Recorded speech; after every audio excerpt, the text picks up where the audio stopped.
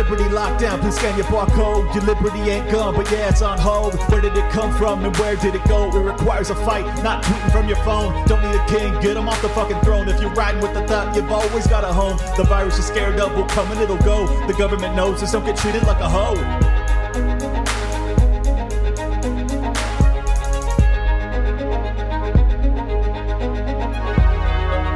Woo, we made it. Episode 100. Goodness gracious, what a ride. Thank you so much for the continued support, sharing the message. It's incredible what I've discovered, the people I've met, the things I've done. It's just like, it's all because of you. So don't ever think that I'll forget it.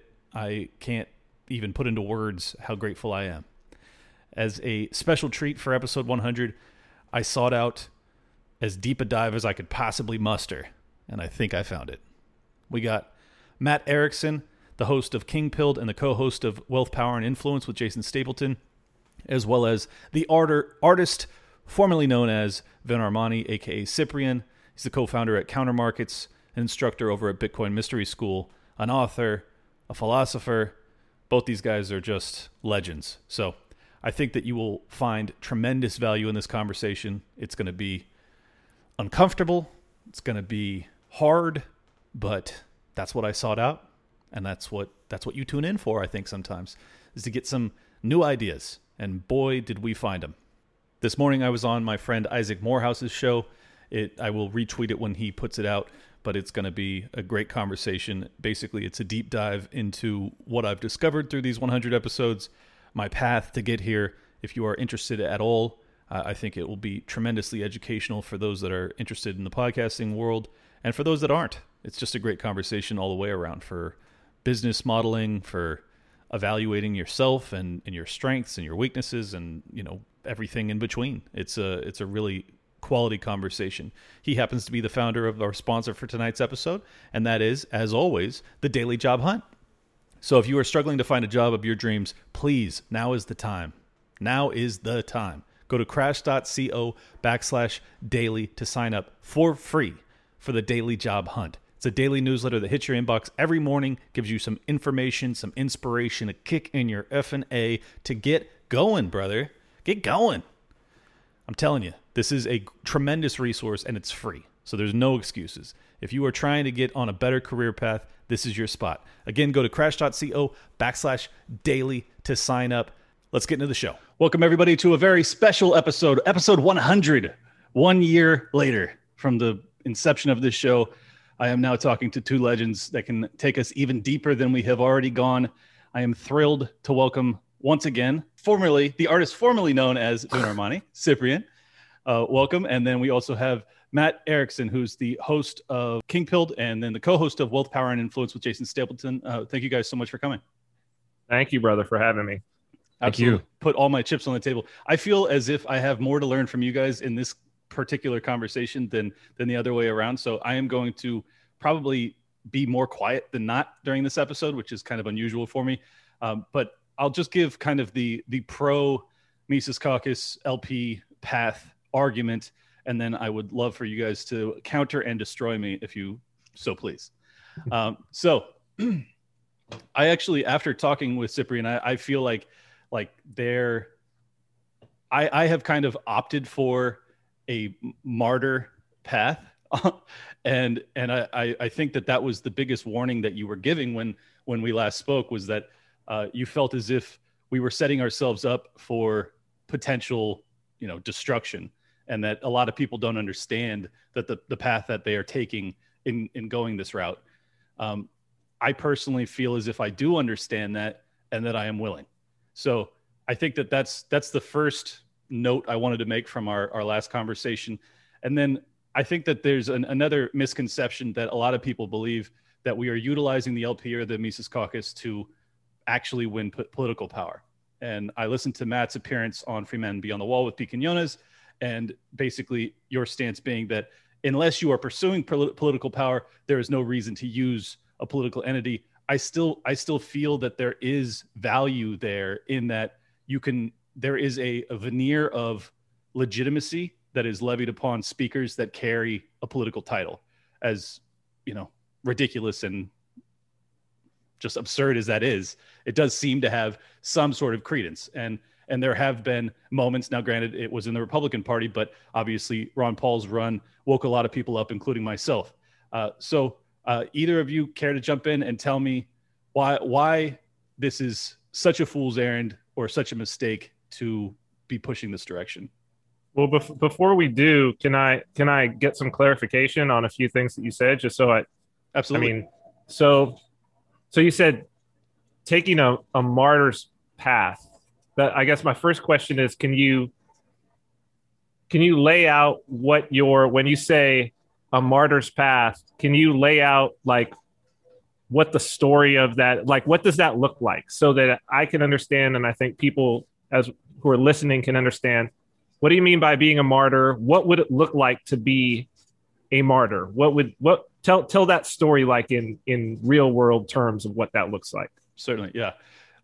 And let me start by saying I do not have a death wish. So this is not an intention. This is not like I'm seeking out this path, as much as I am basically just declaring my willingness to die to maintain some semblance of freedom in this world. And I am willing to risk my own life to essentially give as many people that don't see the danger they're in an opportunity to view it before it's too late. And that's kind of what I envision. Now the reason I see it as a martyr's path is that I think that given the trajectory of this government in America in particular, but moreover globally, that it is highly probable that many of us that choose this path will meet our untimely demise. I think that there's, with the levying of new laws in terms of homegrown domestic terrorism that encompasses basically any political dissident whatsoever, I think that, political imprisonment or, murder by the state is a distinct possibility if you're going to continue to speak out against this system. So does that help clarify at all? Yeah, I mean, it does. And then I guess the second question that I had was, you said, I don't know I don't know what this is referring to, but you used the term we, and if I can, you said something like, we are not trying to, so it's basically, it sounded to me as though you were using the term we, not to refer to the Mises Caucus per se, but to refer to some group that is like the constituency or the energy behind the Mises Caucus.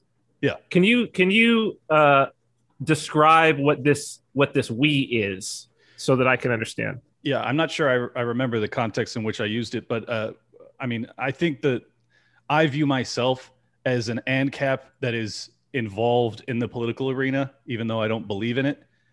So I think I'm when I say we, I'm referring to those that are interested in using this political vehicle as a tool, but are not believers in either our potential for success in terms of attaining achievable power and utilizing it. I believe that the system is too corrupt to ever allow us to do that. And I also agree with Matt that I'm not sure that libertarianism is a product that people are interested in purchasing. So I think that when I say we, I'm talking about those that are completely disinterested in politics. They're disinterested in the LP. They're disinterested in the Mises Caucus for that matter, but they are willing to give this one last go. Basically, the way I see it is that we are on the precipice of, in my opinion, the greatest economic collapse, a global reset economically when it comes to fiat currency. That if you care about your friends and family, your neighbors, your best and probably last opportunity to wake them up is right now. So that's what I'm interested in. I'm interested in giving it one last go of trying to reach those people that are disaffected, the remnant, as we've described them many times, but they do not have the answers as to what the problems are. They're essentially adrift. Does that make any sense? It does. I'd be interested to hear what your impression of so you said people, you want to spread some knowledge of what the answers are to people. Mm-hmm. So I'd be interested to hear if you could give a summary of what those answers are, because I'm certainly interested in also spreading answers to people, right? But Sure. Before I can spread anything, before I have a need for a platform, I have to have something of value to say, right? Like the vessel is only valuable if it's got contents. Mm-hmm. Without the contents, what's the use of the vessel? And so I do understand that you do view or at least it seems as though you are describing the LP vis-a-vis the Mises Caucus as a good vessel. And I think that we can argue, and a lot of the argument has been about the vessel, but what I haven't heard a lot of argument about is what is the contents of this vessel, mm-hmm. right? Because these are two different conversations. And so you say, I want to spread, or I hear, and I have heard for many, many years because I've been a part of it, spread the ideas of liberty, spread answers, libertarian answers. I've participated in things like this, like the Free State Project. I've written books about these ideas. I'm interested to hear, what are these ideas? What are these answers? Since we're on the precipice, what are the answers that this effort that you are going to expend to fortify and move this vessel forward? What is the contents of this vessel? Sure. I think that I have my own answer. I think that other people that are higher up in the Mises Caucus will also have their own input in this, obviously. So I'm not speaking for anybody other than myself. However, I would like to see them push for a physical migration to basically galvanize the troops. I think that you need to advise people that staying behind enemy lines, as I perceive it, by staying in these hard blue states that had very severe lockdowns, is definitionally a fool's errand, and that you will eventually be ran over by these people. So I would like to advocate for people to actually start to live out their principles of wanting to be left alone and to move to these states that tend to respect your rights more. So my personal opinion is that we are inevitably headed towards secession, and the choice is essentially whether it be peaceful or violent. So I would prefer it to be peaceful, and my hope is that if we can do this proactively before the economic collapse is here in earnest, that there's a chance that you can actually declare your independence and hopefully avoid what would amount to a second civil war. Where do you live, by the way? I forgot. No, I'm in California, but I sold my house. I'm moving in 3 weeks. Okay. All right. Just so that I know, right? Yeah. Because clearly this is not something we disagree with. Yeah, no, right? No, you obviously have already made this plunge. I mean, I think I'm largely inspired by what you did with that. So I think there's a big misunderstanding when it comes to the Mises Caucus folks that are true believers and your sect. It's like I don't see a tremendous amount of difference. I see an argument over tactics. I see an argument about efficacy, like what'll actually work. But I think most of us see the problem similarly, and we actually see many of the same answers. It's just like, what tools are we going to use?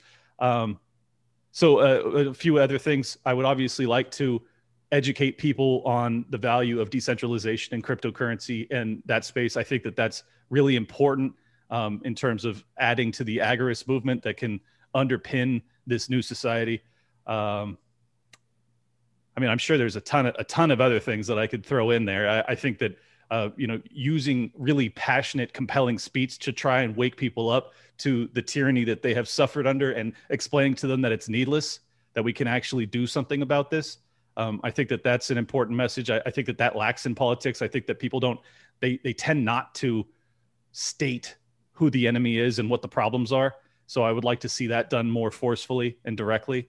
I think that a candidate like Dave Smith would and could do that, and he could reach a lot of people and wake a lot of people up. So those are some of the tenets that I would push for.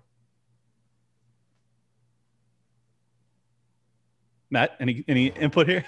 I think, like, at least initially to begin this, I would like to hear from Matt on these. I just wanted to lay out the foundation, right? Of course. Yeah. I think my views on this are probably different from Matt's in a lot of ways. But I do think that Matt articulates this very, very well. So I'd be interested in hearing him lay this out so that we could get started for sure. Okay. So there's this is interesting because basically the pitch that you gave us bringing us on is that we're kind of sort of giving a response to your conversation with Dave that you had a week or so ago. And I just listened to that actually, just so I knew where you guys were coming from. Mm-hmm. And so it's kind of like we're presenting the counter argument. And I thought it was interesting because we both, Cyprian and I both distinctly disagree that the LP is a reasonable route to take to accomplish this. But we do for fairly different reasons. We both come at it from a kind of a fairly different perspective. So you could almost have a conversation between just him and me debating that issue, like as a sub issue of the larger issue. So I thought that's very interesting that we're both so you're not just getting a unified opinion here. I think you're going to get a lot of overlap, but we're going to come at it from two different directions. So the first thing I wanted to respond just directly to something that you said. You framed something that I said, and I think you framed it accurately, that basically that using a political platform provides a veneer of legitimacy to the speaker. And I would say that I think that that's true. And I think that that's legitimacy that you don't want if your goal is to replace this system. If your goal is to have a system that functions by rules other than this one, you don't want the accolades of the institutions of the prior system by definition.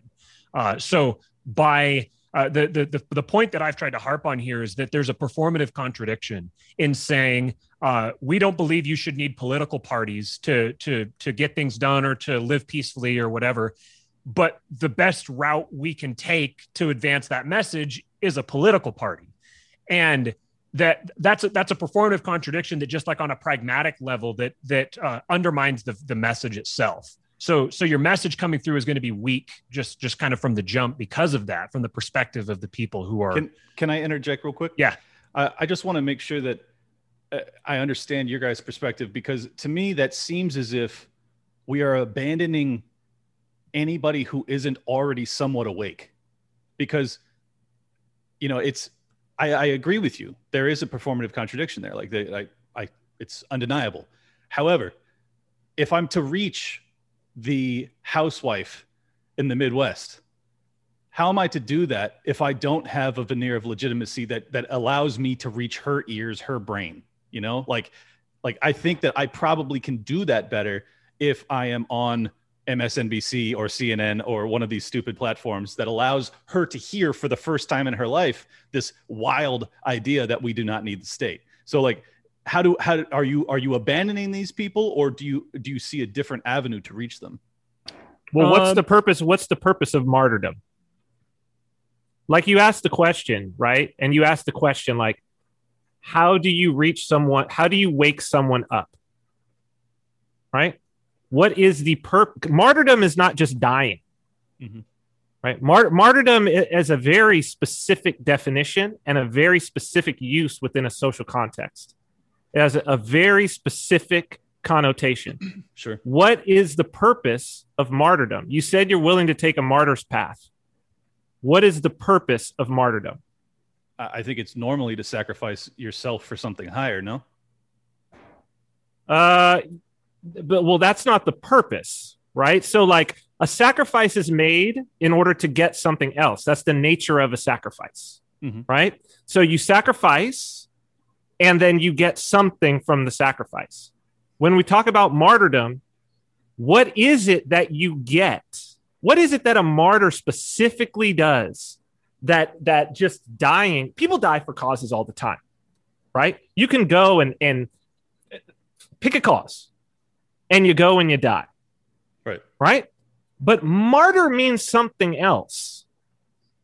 It means something different. There's a different context.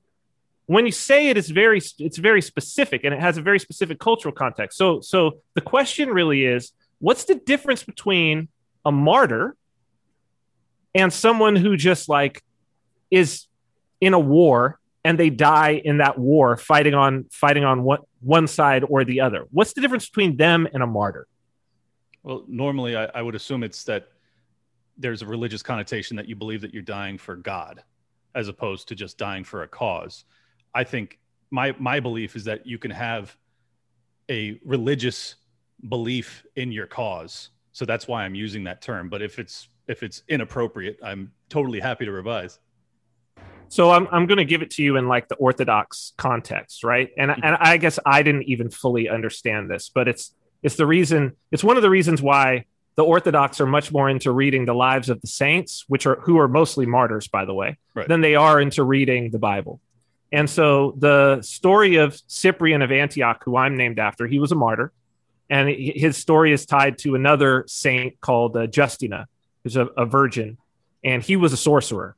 And they were at odds until he saw that this virgin with the power of Christ it's a crazy story. People should go and read it. It's super awesome. It would make an amazing, even like a horror movie, because it's got some horror, supernatural horror parts in it. Yeah. The very end of this story, it's very interesting that it's actually the story of 3 saints, 3 martyrs. So at the very end of the story, Justina and Cyprian are after being tortured, are brought out to be beheaded. And they're going to be martyred. And so they're beheaded, both of them. And after they're beheaded, in the audience is a soldier called Theoctetus. And Theoctetus, in seeing the way that they handled themselves in being martyred, jumps onto the platform and says, "I am a Christian now. Martyr me too. Kill me too." You ask, how do I wake up someone who's asleep? That's the purpose of a martyr. Right. And the path of a martyr is the path that when in your martyrdom, you will awaken others. Mm-hmm. So we have examples of these sorts of martyrs. So for instance, there's a martyr rotting in jail right now, Ross Ulbricht. Okay. And Julian Assange. Well, to a degree, right? To a degree. Julian Assange doesn't have the same emotional. See, the thing about a martyr is innocent. Is innocent. Mm-hmm. That's the key. And yet they go to their suffering. Now, this is Christ on the cross. They go to their suffering with a view towards the larger. It's not that they're dying for something greater. It's that they recognize there is something greater, and you see the something greater in their behavior. Yes. The God becomes manifest in the moment. Their true faith, their true belief becomes manifest and real in the moment that the axe comes down and they went unafraid. Mm-hmm. That's the purpose of a martyr. Now, I think what you got to ask is, I think you got to look around at the people that you say would be a good leader for this. And you have to see, are they that person? Are they that person? Right.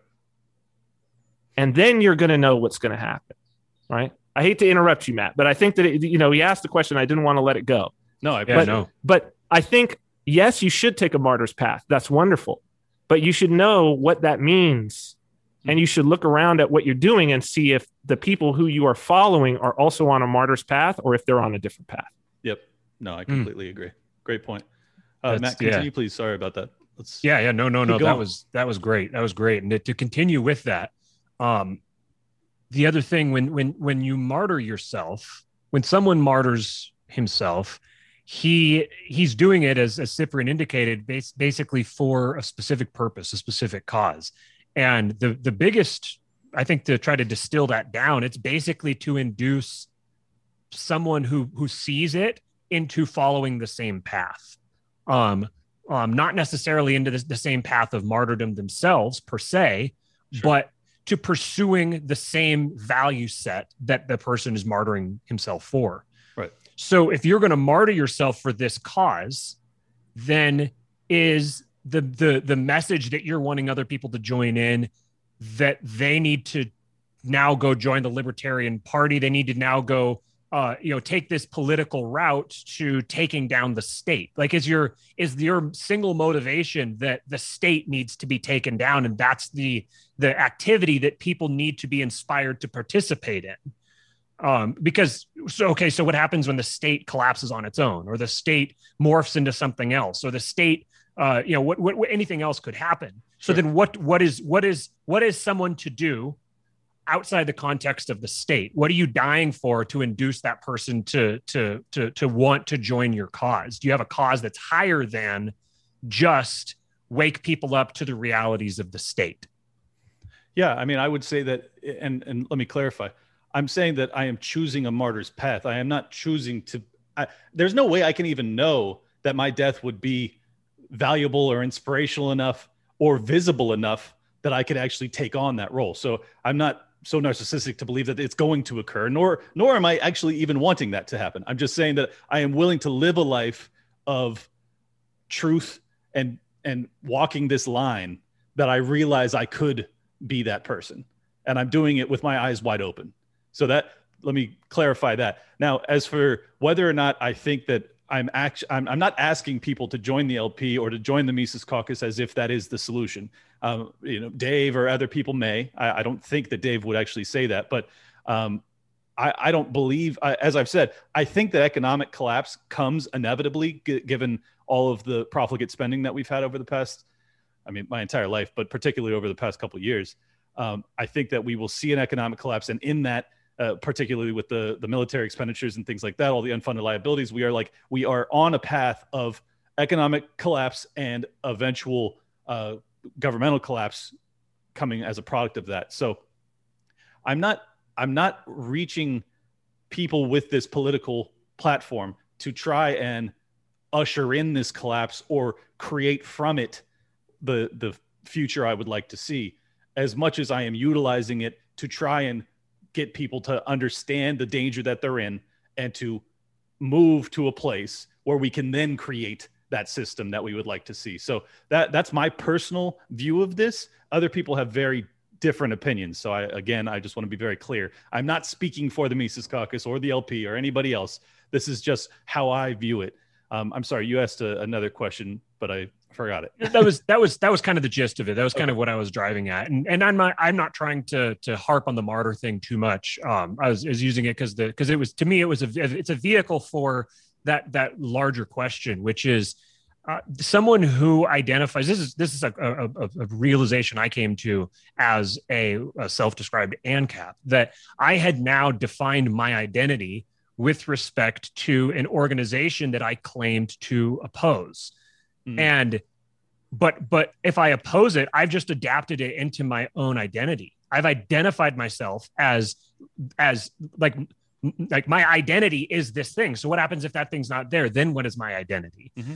And it clicked with me that, well, that's the thing that I should be focused on. This isn't an eternal problem. The problem of the state. There's been states of all different forms that have existed throughout all different times of history, and people have died at the hands of them. And there's people who martyred themselves with that, not to bring up the martyr thing in, but there's people who martyred themselves with past states. And today we have a state now where we're talking about, is it worth martyring yourself for in opposition to that state? So these are problems that are as Cyprian's really the first one who really got me thinking this way, that we tend to think of time on a linear trajectory, which is a very Western rationalist post-Enlightenment thing, that time has a beginning and an end. And we started at the beginning and we're headed toward the end, and then there'll be the end, and then who knows what's after that. When in reality, time is cyclical. Time is constantly working through these cyclical patterns. Mm-hmm. And perhaps there's an end. And we can't even comprehend what that would be, what it would mean to be an end of time.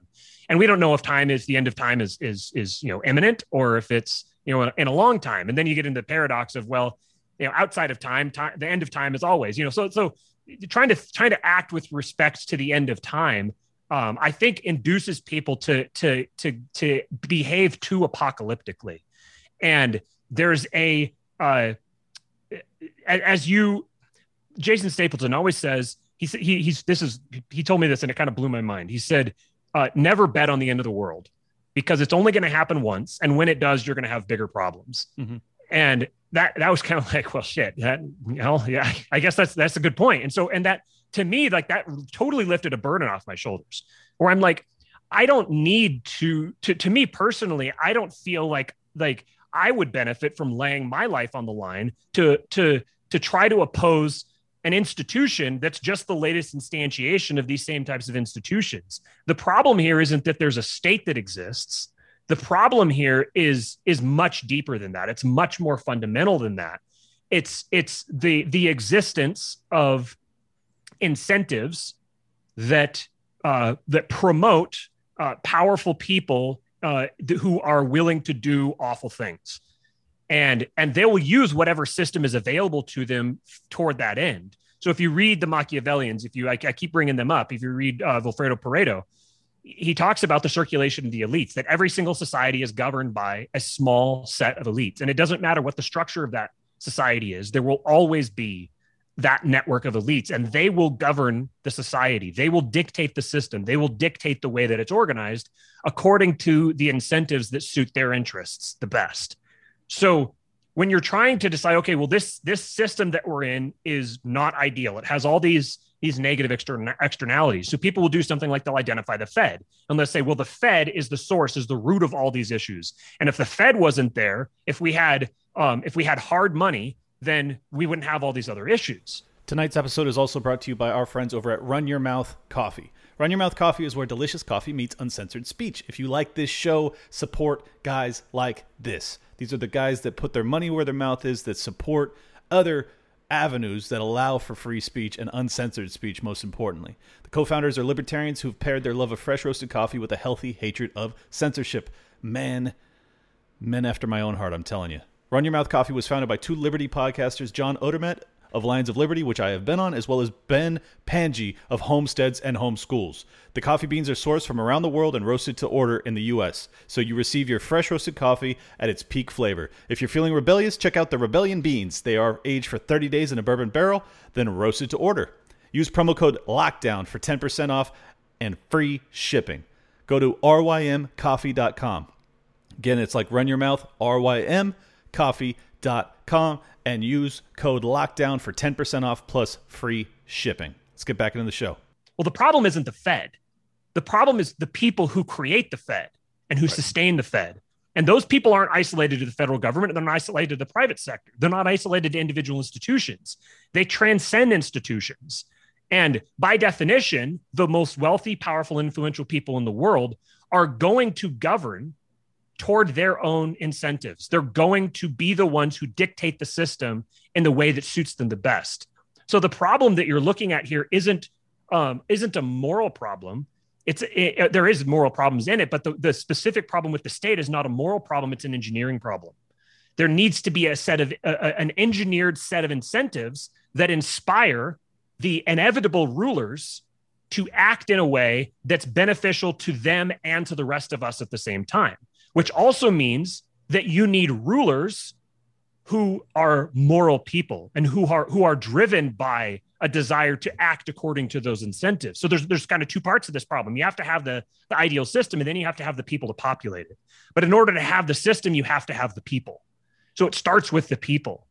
And this is where I see the message of the LP, like taking a political route here beyond the performative contradiction, beyond the fact that the people who claim to oppose the flaws of democracy and see it as a fundamentally flawed system, they're trying to achieve a democratic solution to democracy.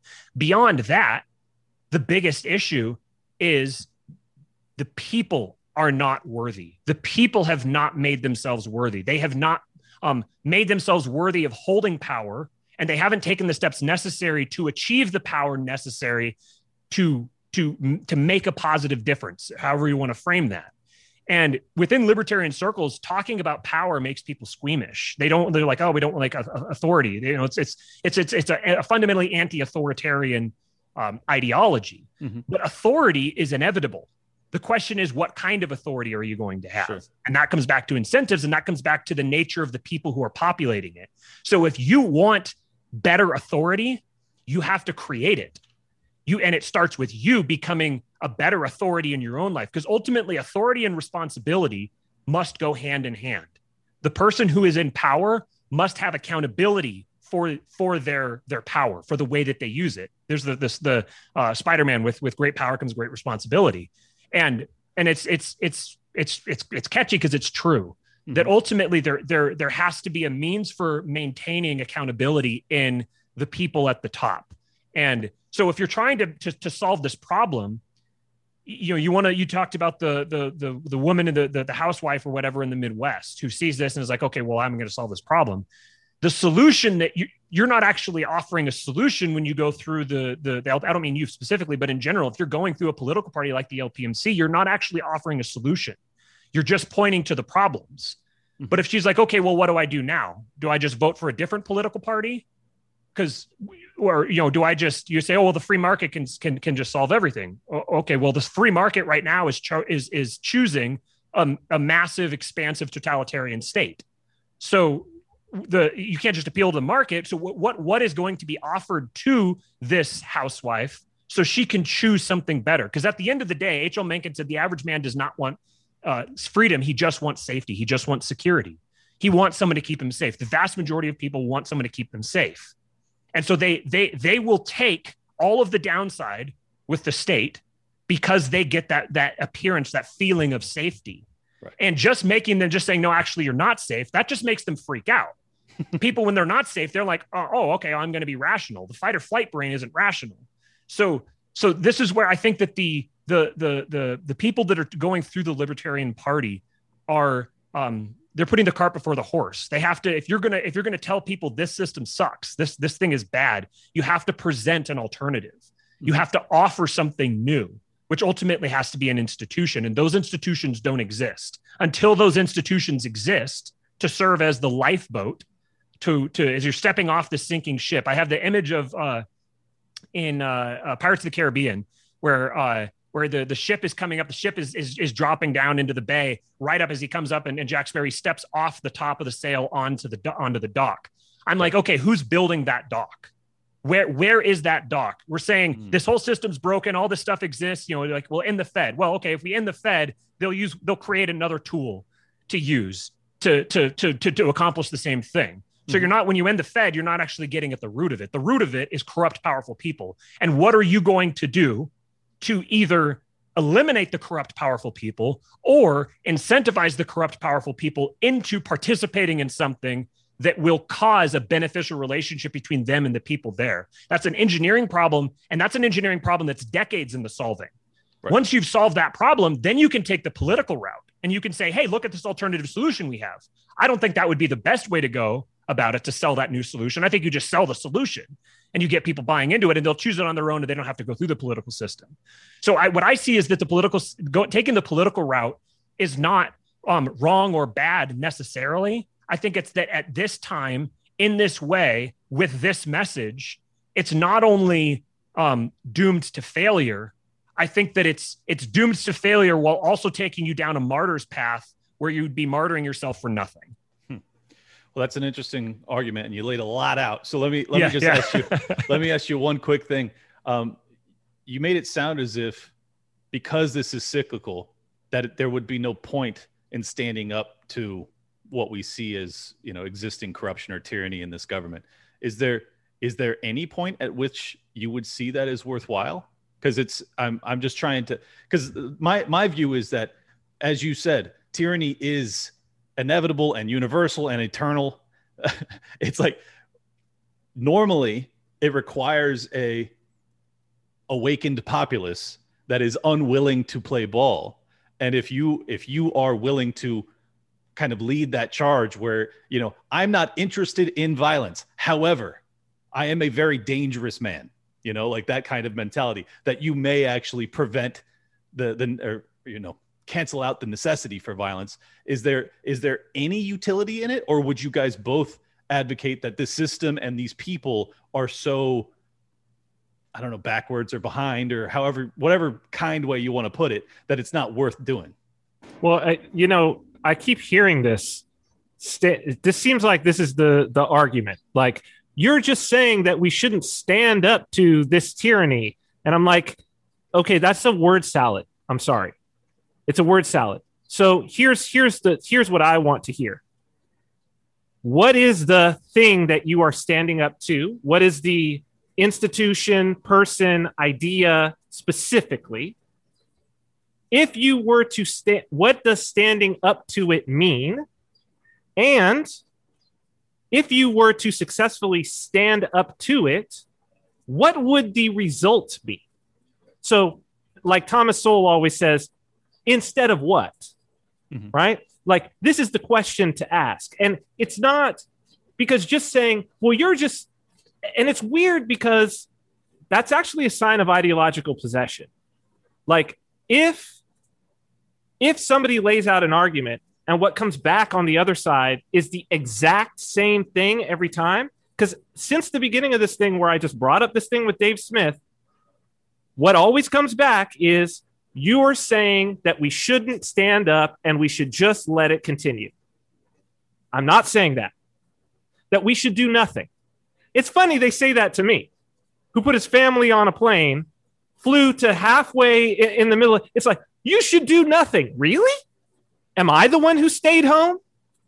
Am I the one who went through all the lockdowns? Am I the one living in New York, or is your leader?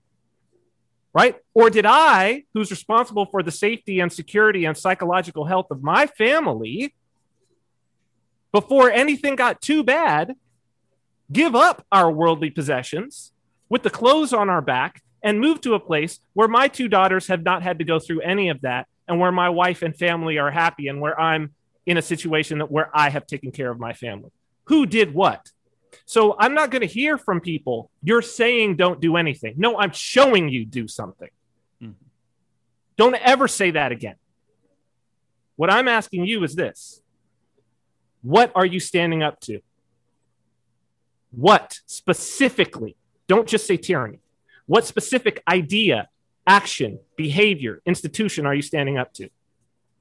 What does standing up to it mean? And were you to be successful, what happens then? When this thing is gone, and I think that that's what Matt just said, when this thing is gone, what is there? I want to hear that. Nobody has said that to me. That's what I want to hear. Well, again, this is going to be a personal answer, but, I have a few red lines that I don't know if I can talk about freely without getting into FedPost land, but if there were to be a gun ban law where they were to come around and seize weapons, I would fight and defend myself. So that for me is one. Well, no, I'm asking from a standpoint of the LP, right? So this is the context of what the Mises Caucus of the Libertarian Party is doing, right? Mm-hmm. So I don't want to jump off onto something else. I get that. Red lines, all of this, but you don't need a Mises Caucus Libertarian Party to do any of the things that you're about to say.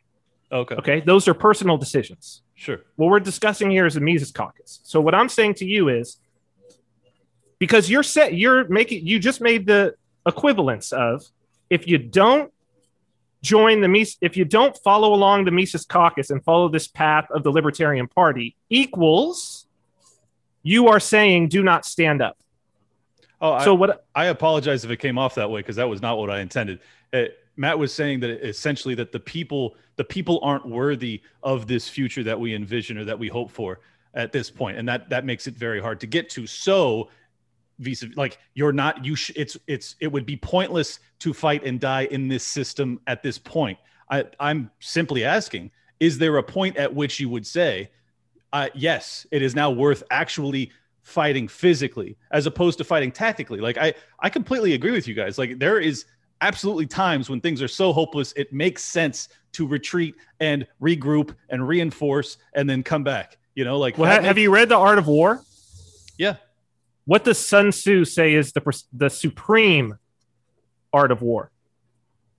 I think it was something retreat, right? No, it's to win without ever fighting. There you go. Yeah. So the supreme art of, so that means if you have to fight, you're not a good general. Sure. If you have to physically pick up arms to win, you're a shit general. Right. Okay. So then that's a very bad question that you just asked. Is there a point at which you have to fight? Because the answer is, if there's a point at which you have to pick up weapons and fight, you've failed as a general. You Sure. failed as a tactician. Sure, I agree. What we need to be talking about is we need to not be talking about how do we fail, because that's what that's the conversation that you want me to have with you right now. You want me to have a conversation of how do we fail? Well, I'm not trying to have that conversation. I'm trying to have the conversation of how do we get to where we want to be without having to pick up a gun, because that is the supreme art of war. Well, I agree with you. I think that would be a far better path. As I've said, I am a very peaceful person, and I do not wish to die. So, like, this is not my intent here. I am simply saying that I think... Well, those are two separate things. Okay. You might die. Sure. You might die. I said without having to pick up a gun. There's a whole hell of a lot of utility in you dying without picking up a gun to get to the end goal that you want to get to. The history of Christianity proved that. Mm-hmm. Because none of those Christians picked up guns. They had 300 years, the catacomb period. They had 300 years of persecution by Rome. 300 years of nobody picking up guns, of people being tortured, brutalized, beheaded, crucified. And at the end of that 300 years, Christianity is in control of Rome without picking up a sword. Can consider me a selfish temporary being, but I am interested in preventing that fate, and I fear that we may be too far down that path. And that's the key right there. And that's what Matt is saying about the people are not worthy, because that means you haven't started far enough back. Because if you are willing to die for you, if you believe in something so strongly and you want it for your children and you want it for the world out of love so strongly that you would be willing to die, mm-hmm. that your death would be selfish, that your death would be the greatest act of love that you could ever give, then you have something that takes over everything. Then you have power. Libertarians until then, nothing you do until that point will get you what you want, because the people on the other side are willing to die for it. Mm-hmm. Libertarians like to talk about liberty. They say, that liberty is this thing that we're pursuing. We want to have liberty. We're trying to get liberty, and we just want to spread liberty. And I don't know what that means. I don't know what it means to spread liberty. Liberty to do what? What is it that you want to? You don't have liberty. You have liberty to do something. What is it that you want to do that you can't do right now?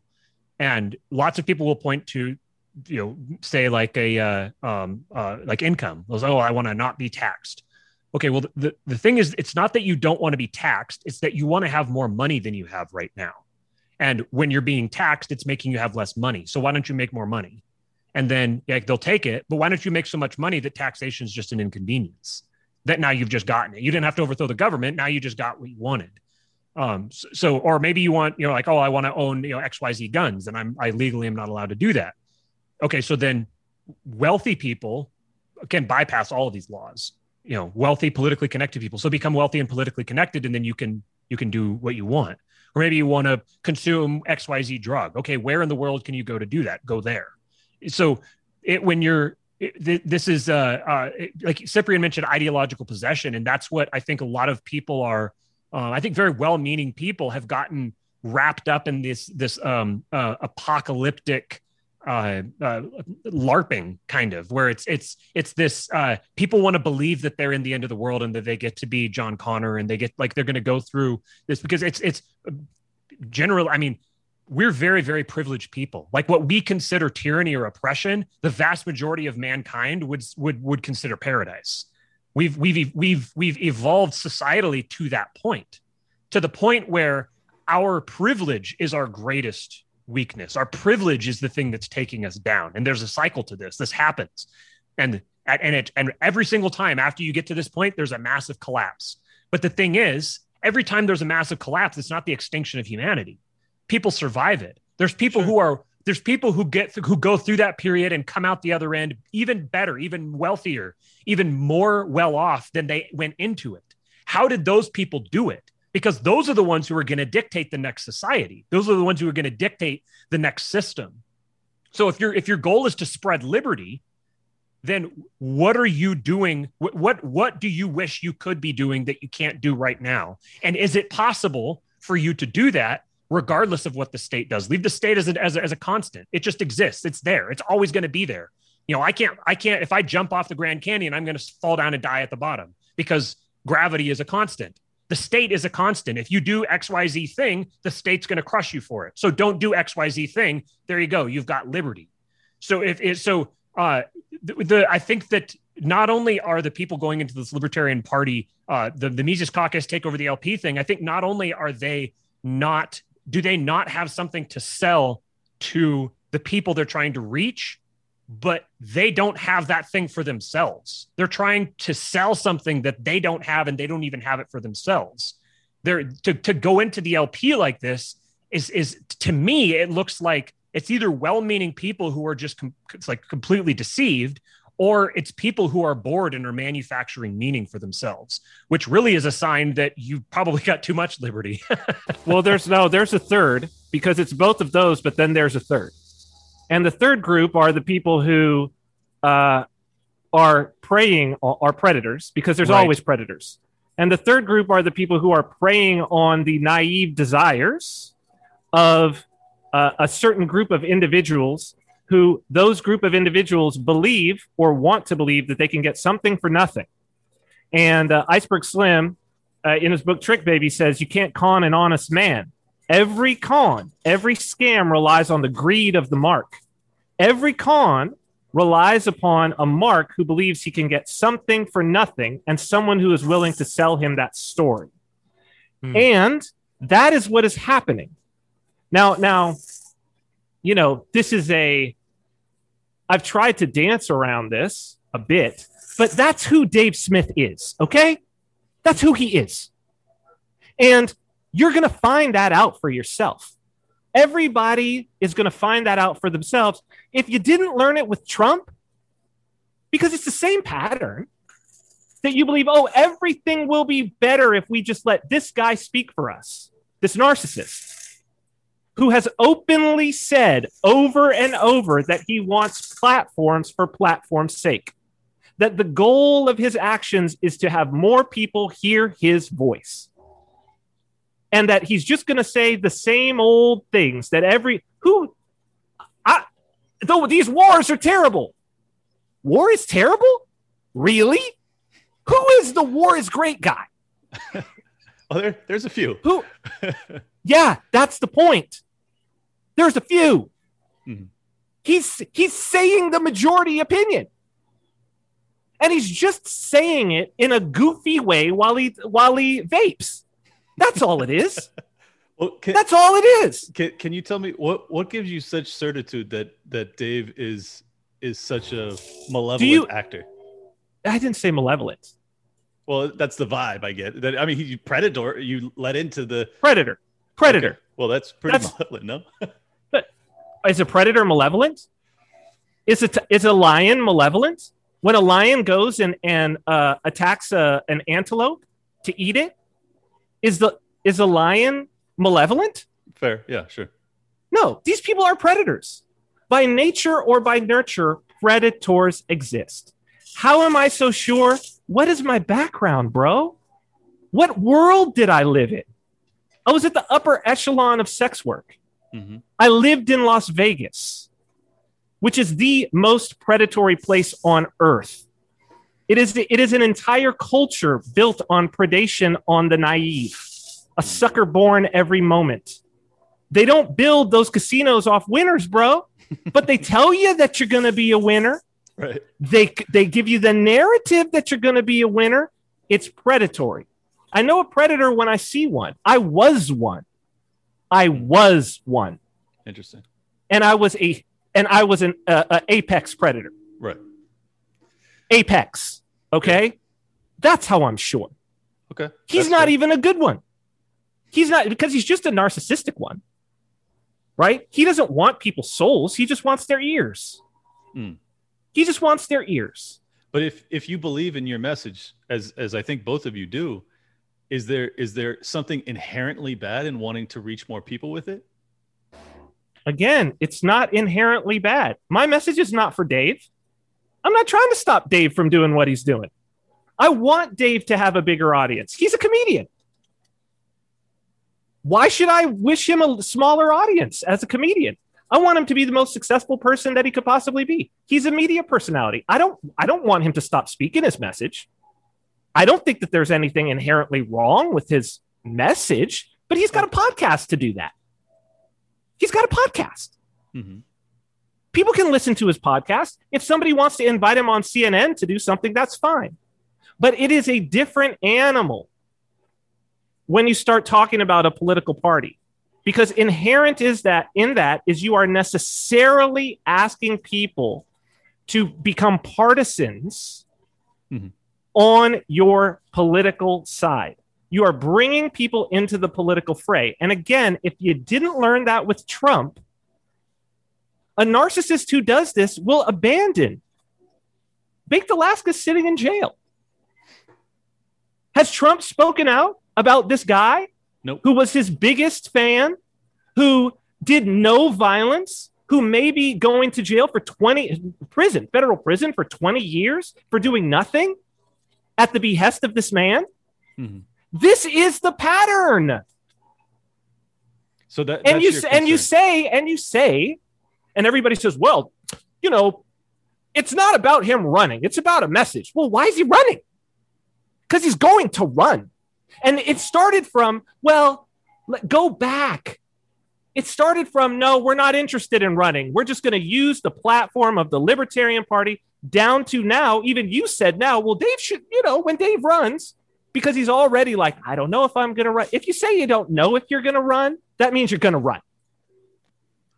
And it went from that to this. And what you see is someone with no principle. The principle is get more ears, get more eyeballs. Who cares if I lead somebody down a primrose path?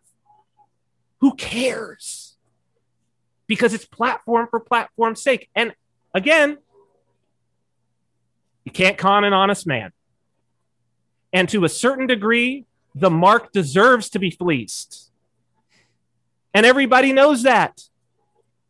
The mark deserves to be fleeced. And there are marks who are going to argue with me right now about what I'm saying, that no, he's a good guy. He's a great guy. And 2 years from now, they're going to either one, just make up some justification, or two, they're going to come back and say, man, you were right. I was wrong. There's only two options. Well, let's get Matt's input, because he hasn't said much about David. Do you have a similar outlook? But more or less, yeah. I wouldn't go so far as I don't know Dave well enough to go so far as to say that he is a predator. But I think whether or not he is, I think that his behavior is predatory, and so you could say, well, that makes him a predator. And so I have to say I've publicly been very critical of him. And then I don't know, something has been kind of eating at me that I feel like it wasn't fair that I was talking like that when he didn't even know who I was, that I was going at it. And part of that's just the network of the territory. Like, it's, you go out there, you get out in front of people and you do your thing, and people are going to be critical of you. But after the Pete Quinones episode, he reached out to me and said, he DM'd me and he said, hey, great episode on Pete. I'm really enjoying it. And I said, and so I said, I feel compelled to apologize to you for having been so sharply critical of you in the past. And he was just like, yeah, don't worry about it. That's just kind of how it is. And so I was kind of like, okay, well, I felt like it was an honorable gesture from him. But I think I've said in the past that my fear here is, like, there's multiple layers to my criticism of this whole LPMC take over the LP thing. There's multiple different layers of it. And one of the layers is precisely what Cyprian's talking about, that there are going to be gullible people who are sucked into this because Dave is preaching a message that he ultimately cannot fulfill. And he cannot make good on what he's selling. It's not possible. And he's not being honest about that. And I think that I would give him the benefit of the doubt, and I would say it's because he hasn't fully accepted it himself. But I think what is the lie specifically? I mean, other than what every other politician who doesn't win Is there any additional lie that you're saying he's making? Does there need to be an additional lie? Well, yeah, because every politician that runs, like most of them don't win. So I don't No, see but that there's a difference between politicians that run and have a chance of winning and they just lose. right. And politicians who run and have no chance of winning and thus they just spend the money of their donors. And further, beyond that, even when they run and they have no chance of winning, but they act like maybe there's a slim chance that I'll win. That's fundamentally deceptive. When he was on your show last week, he said, it's really, really unlikely that, even if I was to run and I was to get the nomination, it's not very likely that I would win. It's a really long shot. It's not a long shot. It's a fundamental impossibility. It will not happen. 100%. It will not happen. And if it did, even if it did, it will not happen. And even if it did, it would be meaningless because immediately the least relevant political position in Washington would be president of the United States. That's the nature of the beast. So what he's selling is if he was to be honest about his position, if he was to be honest about that and say, I'm doing this purely to expand my own platform. I'm going to get on more people's audience, get to in front of more people's audiences. And those audiences are going to have people who will start listening to my podcast. And that will make me wealthier, more powerful, and more influential. And I can use my platform then to fund the institutions or to fund the research or to whatever else, whatever you're going to use your platform for. That would be an honest message. And he would be vastly more successful with that message as well, because it is honest. And I would not call him a predator if he did that. Interesting. I would not call him a predator if he did that. The predatory aspect is the deception. That's the predatory aspect. Okay. It's not, it isn't the action. It isn't the desiring of a bigger platform. It isn't the desiring of who doesn't want to be wealthier. Right. I can tell you who doesn't want to have more fame, me, because I've actually had fame. Not like Dave thinks he's famous. Like I've gone to places where they don't speak the language that I speak. And in the middle of the night had people run down the street to try to take a picture with me in foreign languages because my show was syndicated there and say that I'm their hero. That's real fame. Dave Smith has people who like him coming up to him. I started out real fame with hate in the New York Times, right? Daily Beast. Okay. Like there are plenty of people listening that want more fame. I'm just going to tell you right now, you don't. Now, do you want more wealth? Who doesn't want more wealth? That's perfectly fine, right? But I'm not even going to hate on him for not understanding, because you don't know the trade-offs of celebrity until you have actual celebrity. Sure. Where you can't go and have a meal with your family without somebody, excuse me, I'm so sorry for interrupting your dinner, but can we just take a picture? Until you have that every time you go out to dinner, you're not famous, right? So this guy wants more fame. I'm not going to begrudge him that. He wants more wealth. I'm not going to begrudge him that. But he's not being honest that is the goal of his activity. Well, why are you both so certain that he doesn't have any benevolent purpose in this? No, because we didn't say he doesn't have any benevolent purpose. There's a big that's a real misstatement of what we just said. I think he does have benevolent purpose. Of course he does. Yes. Okay. So let me tell you this, 99% of financial scams have a benevolent purpose. Like when they start, like 99% of Ponzi scam people don't start it out as a Ponzi scam. There's a great, I'm forgetting I think it's called The Polka King. It's with Jack Black.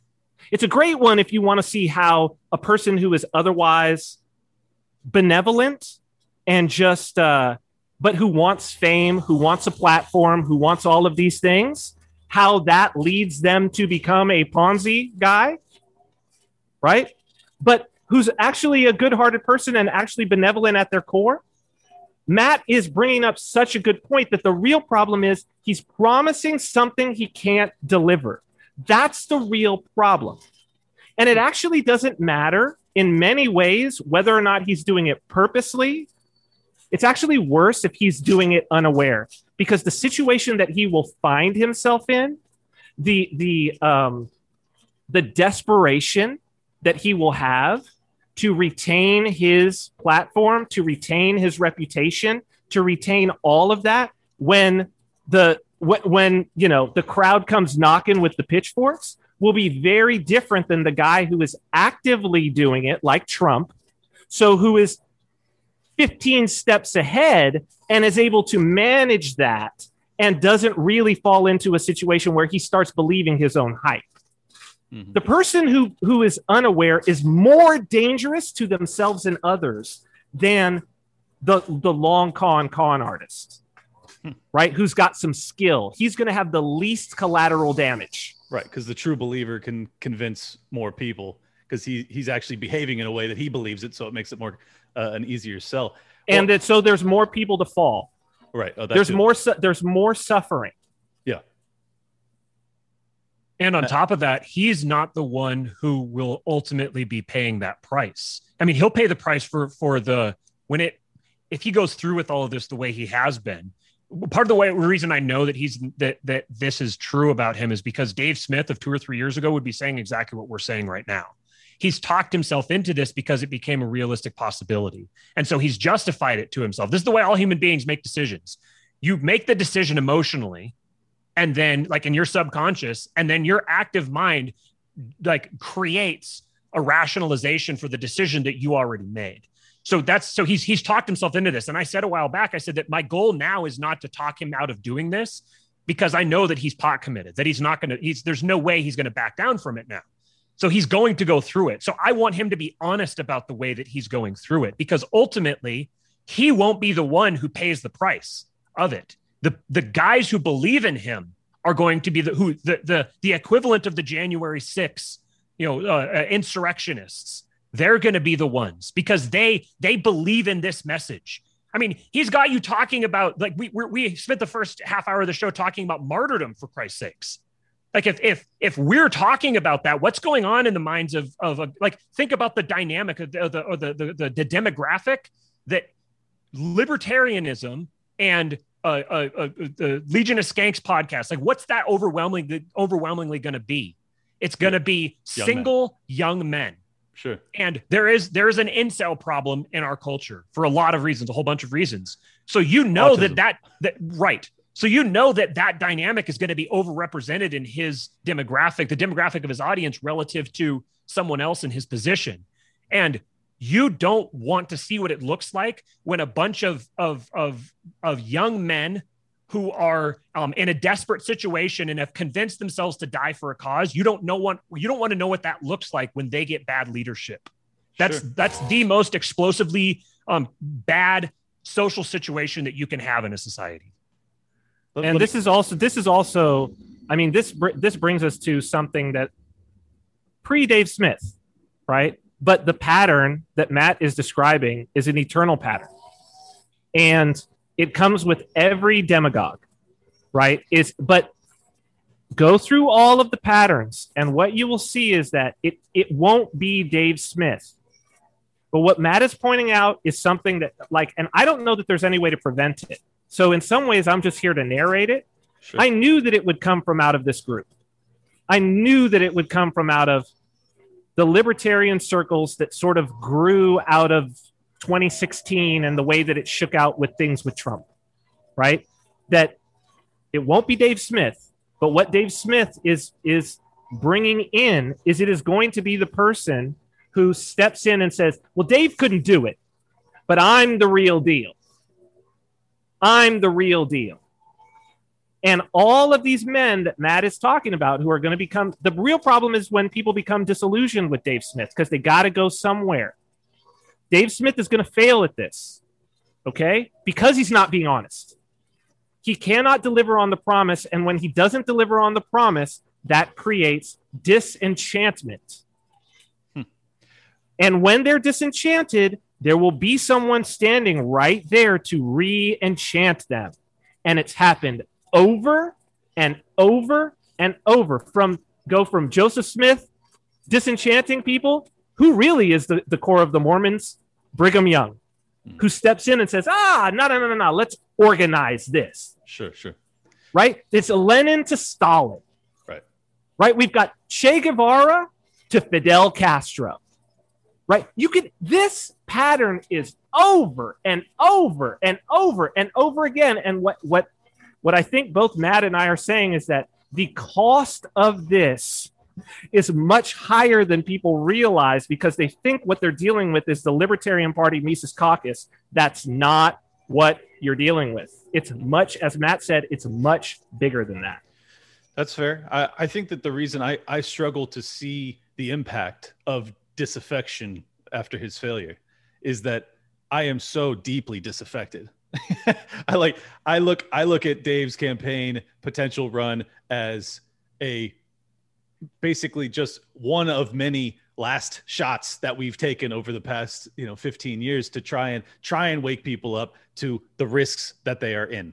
And I don't like, so I just speaking for myself, like I am financially well off. I'm of the belief that I can weather and probably profit from what comes because I understand it better than most people. And you're how old? How old are you?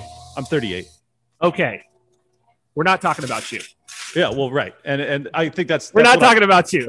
Yeah. This is what I'm trying to get across, is that like, I think the reason I'm failing to, I failed to put myself in the shoes of the younger men that may be looking up to him and listening to him. But I will say this though, I have never taken from any of my conversations with Dave that he's saying like, put your faith in me, I can fix this, as much as he's saying we need to wake more people up. And if I get on a bigger platform, I can have a better chance at doing that. And that is the sales pitch. So I don't see how people get so disillusioned from him saying, well, this is what I'm going to do, and then I'm not going to get elected. Like, where is the lie there? I mean, it's not a lie. It's not a lie. That's not what is being said here. That's definitely not what I am saying. He's not being honest about it. So because he's not honest with it. He's not being honest because he's not even started to be honest with himself. Right. So dishonesty doesn't necessarily mean that you an unexamined opinion is a dishonest opinion. Okay. So like it's dishonesty in this regard is not to say that like he knows one way and he's purposely choosing to do something different to deceive and get something. That's not what I'm saying. What I'm saying is he has started down a path to saying something. He cannot, and I think Matt just brought it up, that it's not, he's saying that there's a slim chance of something. That, and the honest thing to say is there is zero chance. Okay? It is an impossibility. Impossibility. Okay? Yeah. Impossibility. Yes. This is my ghetto upbringing that's coming out right now. So it is an absolute impossibility. Okay? And that just in and of itself, if he believes that there's a slim chance, he's not being honest with himself, and therefore he is now speaking dishonestly. And if he actually, if he in either direction, right? Yeah. There is a level of dishonesty that is there, and it is not necessarily that he is a bad person for being dishonest, right? I'm not making, and I don't think Matt is making either, and that's why his message has resonated with me. We are not making a moral argument here. I am not saying I am a better person than Dave Smith. I'm not saying Dave Smith is a bad person. I'm not making a moral argument. I am making an argument about how does a pattern unfold. When you have a flaw in a system, then that is going to lead to corruption and failure of the system. Dishonesty of the type that we are pointing out is a point where there will be corruption. Look at it as a body and look at it as a cut, an exposed open wound. Mm-hmm. And it is in the dishonesty that the infection will come in. And it is at the point of the dishonesty that the infection will spread to the entire body. That is what we are saying. Or at least it's what I am saying. I don't want to put words into Matt's mouth.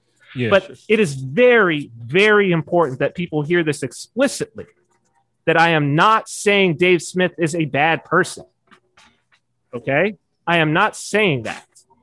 Just like I said, a predator, if I say a predator, I'm not making a moral statement. I'm making a statement about, well, it's an animal that is hunting another gazelle to eat it. That is a predator. Okay. Well, it's a little bit of a moral claim when you're talking about someone being predatory towards their own species. I mean but humans are predatory towards our own species. Like, who else do we prey against? Yeah, we're the baddest. We're the baddest predators on the planet, my brother. True. Like, true. did you eat meat today? Yeah. Yeah. Did you? Okay. Well, your entire genetic and evolutionary history is as a predator, my friend. We put monsters in cages, as Joe Rogan would say. right. We put monsters in cages to watch them with our children while we eat popcorn. That's how badass of predators we are. Okay? I get you. And we prey on each other like a mofo. Right. All day, every day. Those ads on your TV, that's predation. Mm-hmm. That politician speaking to you, that's predation. Mm-hmm. The cop that's rolling around on the street, looking to give you a ticket, that's predation. No disagreement there. It's top to bottom. Right. But am I making a moral claim about it? Did I eat meat today? Not today. Today is Orthodox. It's Friday for us. Right. So I didn't eat meat today. Did I eat meat yesterday? Yes, I ate meat yesterday. Okay. So obviously I'm not going to say that a predator is immoral because I do it. I eat meat. I got you. Right. So Dave, but I think it's important to present it that way, that really what we're trying to lay out is to say, this is not a novel pattern. Oh, sure. And we are trying to say there is an archetypal pattern that has played out through history. This is the pattern. This is how it plays out. Which part of this do you want to be on? We're not talking to Dave. Right. We're talking to the people that it's like, are you going to follow on this pattern and have the results that the people who have followed this pattern before have had? Well, then I think the important question / distinction is, first off, is this pattern that significant and dangerous even with a third party run that has no chance of prevailing? And then secondarily, what is the actual, can you make it more explicit what danger his followers, if you want to put it in that terminology, are under? Yes, absolutely. So all the worst tyrants always come from a third party that had no chance of winning. You should understand that. Look back through history. The worst tyrants are all outsider parties. The Bolsheviks were an outsider party. The Nazis were an outsider party. The fascists were an outsider party. Go down the list. Sure. Okay. Fidel Castro landed with what? 15 guys? That's an outsider party. Okay. So that's the first thing. So you say, well, so yeah, that's the sign of the threat, actually. Like, that's who you look for. Well, why though? There's a reason. I get the fringe nature, but I mean, we started off with the implication that they have no chance of getting any power. So why do you still envision? No, they have no chance of getting power through the Libertarian Party process, through the current establishment process. So you see them turning into some sort of legitimate militia threat? Doesn't even have to be like the way that things are going to. So first off, I want to address your martyr thing, so that I probably should have done it initially, but it's like, just to let you know that it doesn't work that way anymore. Like, the purpose of lining people up against the wall or sending them off to Gulag is to silence their voices. The means of silencing your voice is much easier than that. They shut off your YouTube. They shut off all your social media. And now, as of yesterday, they've said, well, we can just seize any .com, .net, all of these domain names unilaterally, like they just did with Press TV. I didn't read about that yet. Wow. Oh, yeah. The FBI made an announcement. Incredible. They said we can unilaterally seize any .com, .net, .org. There's .tv. All of these, we can seize them. So they'll just unperson everybody who's a political dissident. Well, and think about how much easier it is. Technology, it's all about technology, man. So it's like your martyrdom, you need to rethink your martyrdom. It's not going to be, that's a pipe dream. Mm-hmm. You're going to Ruby Ridge it out. You ain't fired a shot, brother. They locked down the whole country. They didn't allow people to go to church. They made you wear a mask. They're going to now say you have to have a vaccine to buy and sell anything. You didn't fire a shot. True. I'm talking to all the gun. Well, if they ever come for a gun grab, why? They took everything else. That's your red line? They're never coming for the guns. They don't have to. They can shut you up forever without ever touching a gun or grabbing for a gun. Fair point. They don't want your guns. They want to shut you up. So nobody knows that any of these viewpoints exist. And this is, again, why you can't win if what you want is a mainstream platform. Because they can shut down your mainstream platform in a heartbeat. Gotcha. Here, Matt, the dumbest thing I've ever heard. So when that happens, this is the problem. Okay?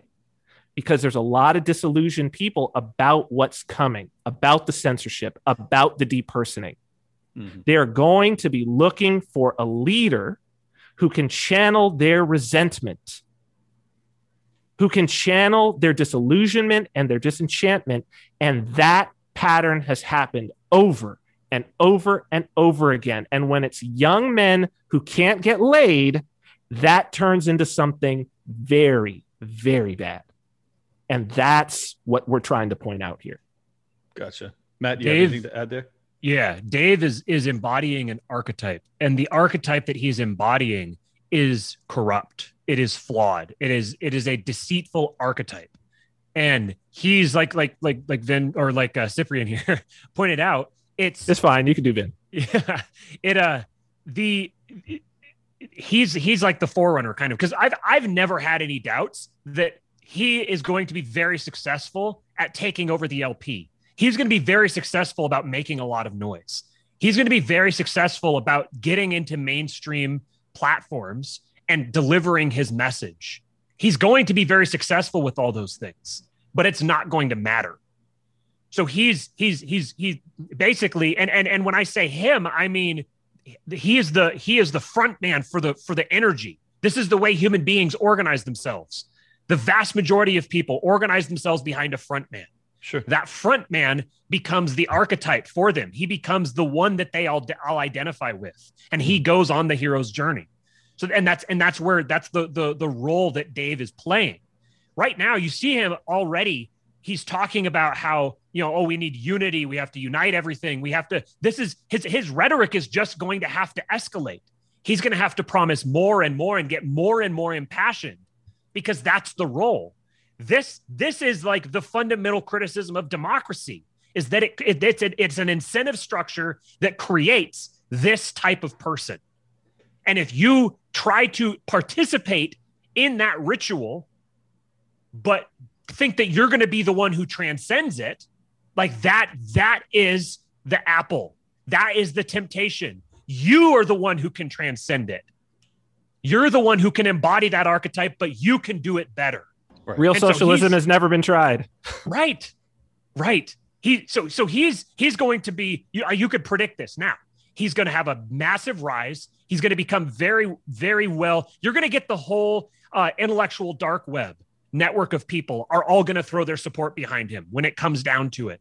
And there's going to be a huge fanfare over him. He's going to become very famous. And in the process of doing that, he will embody the archetype more and more and more. Mm-hmm. And then his failure will disenchant people even more. It will increase their desperation. And because they went down that pathway, now they're primed for the next pathway.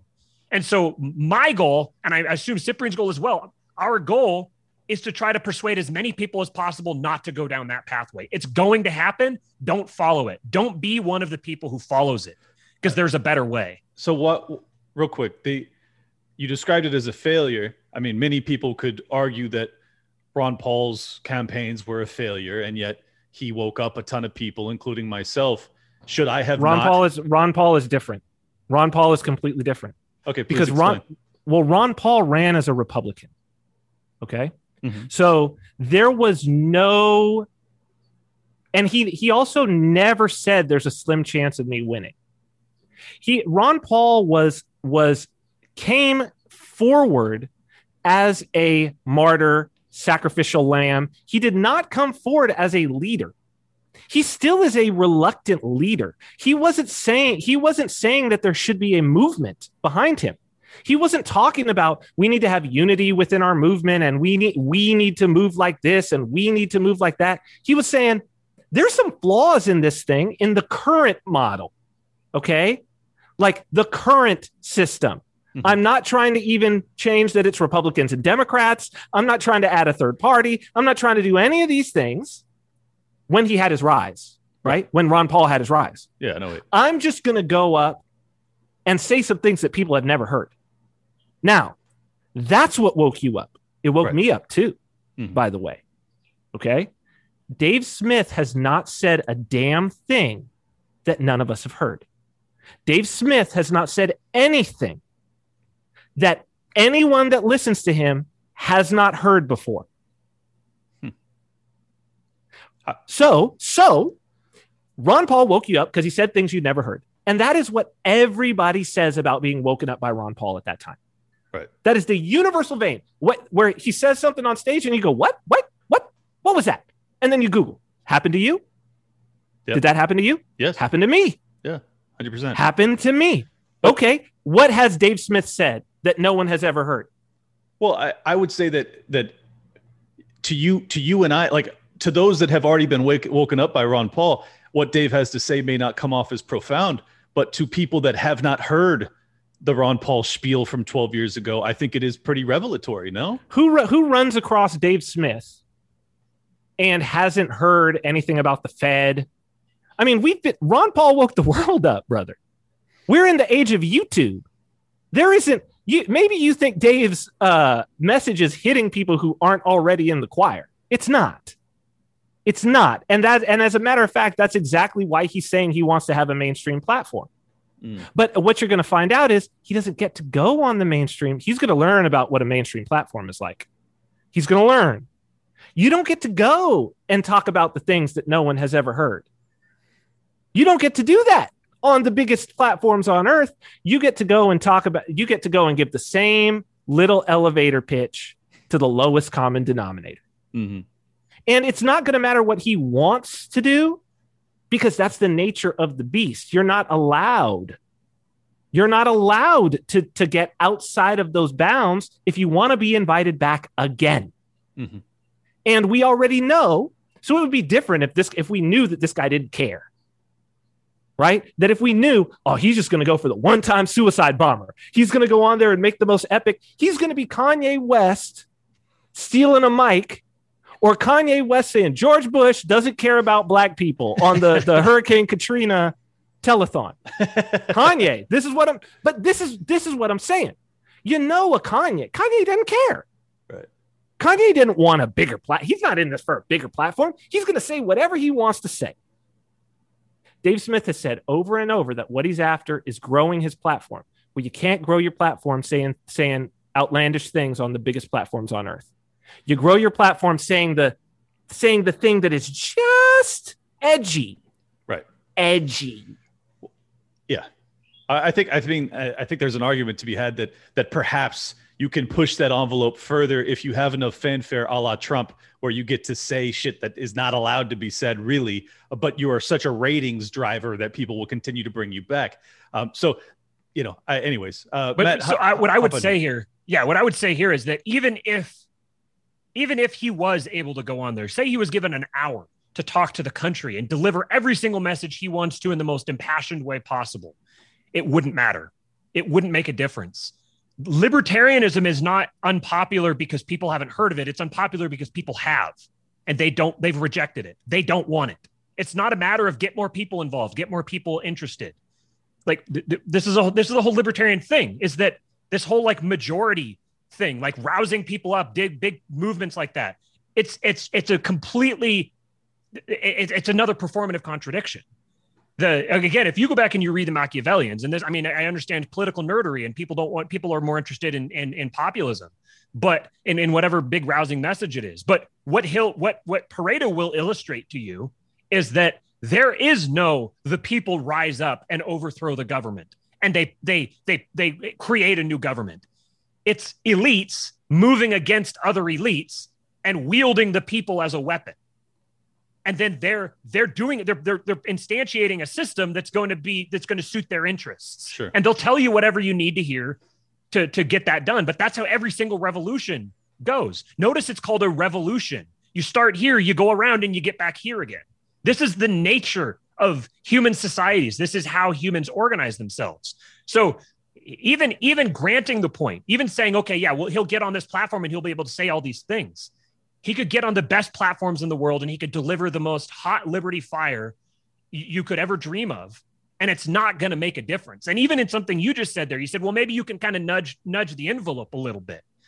So now what we're doing is in the same conversation, we're having a long in-depth breakdown of martyrdom and also talking about how we're going to do our big shot to move the needle a little bit. That's it. This is where I've said that this whole movement fundamentally underestimates the magnitude of the moment and the significance of the beast that they're taking on.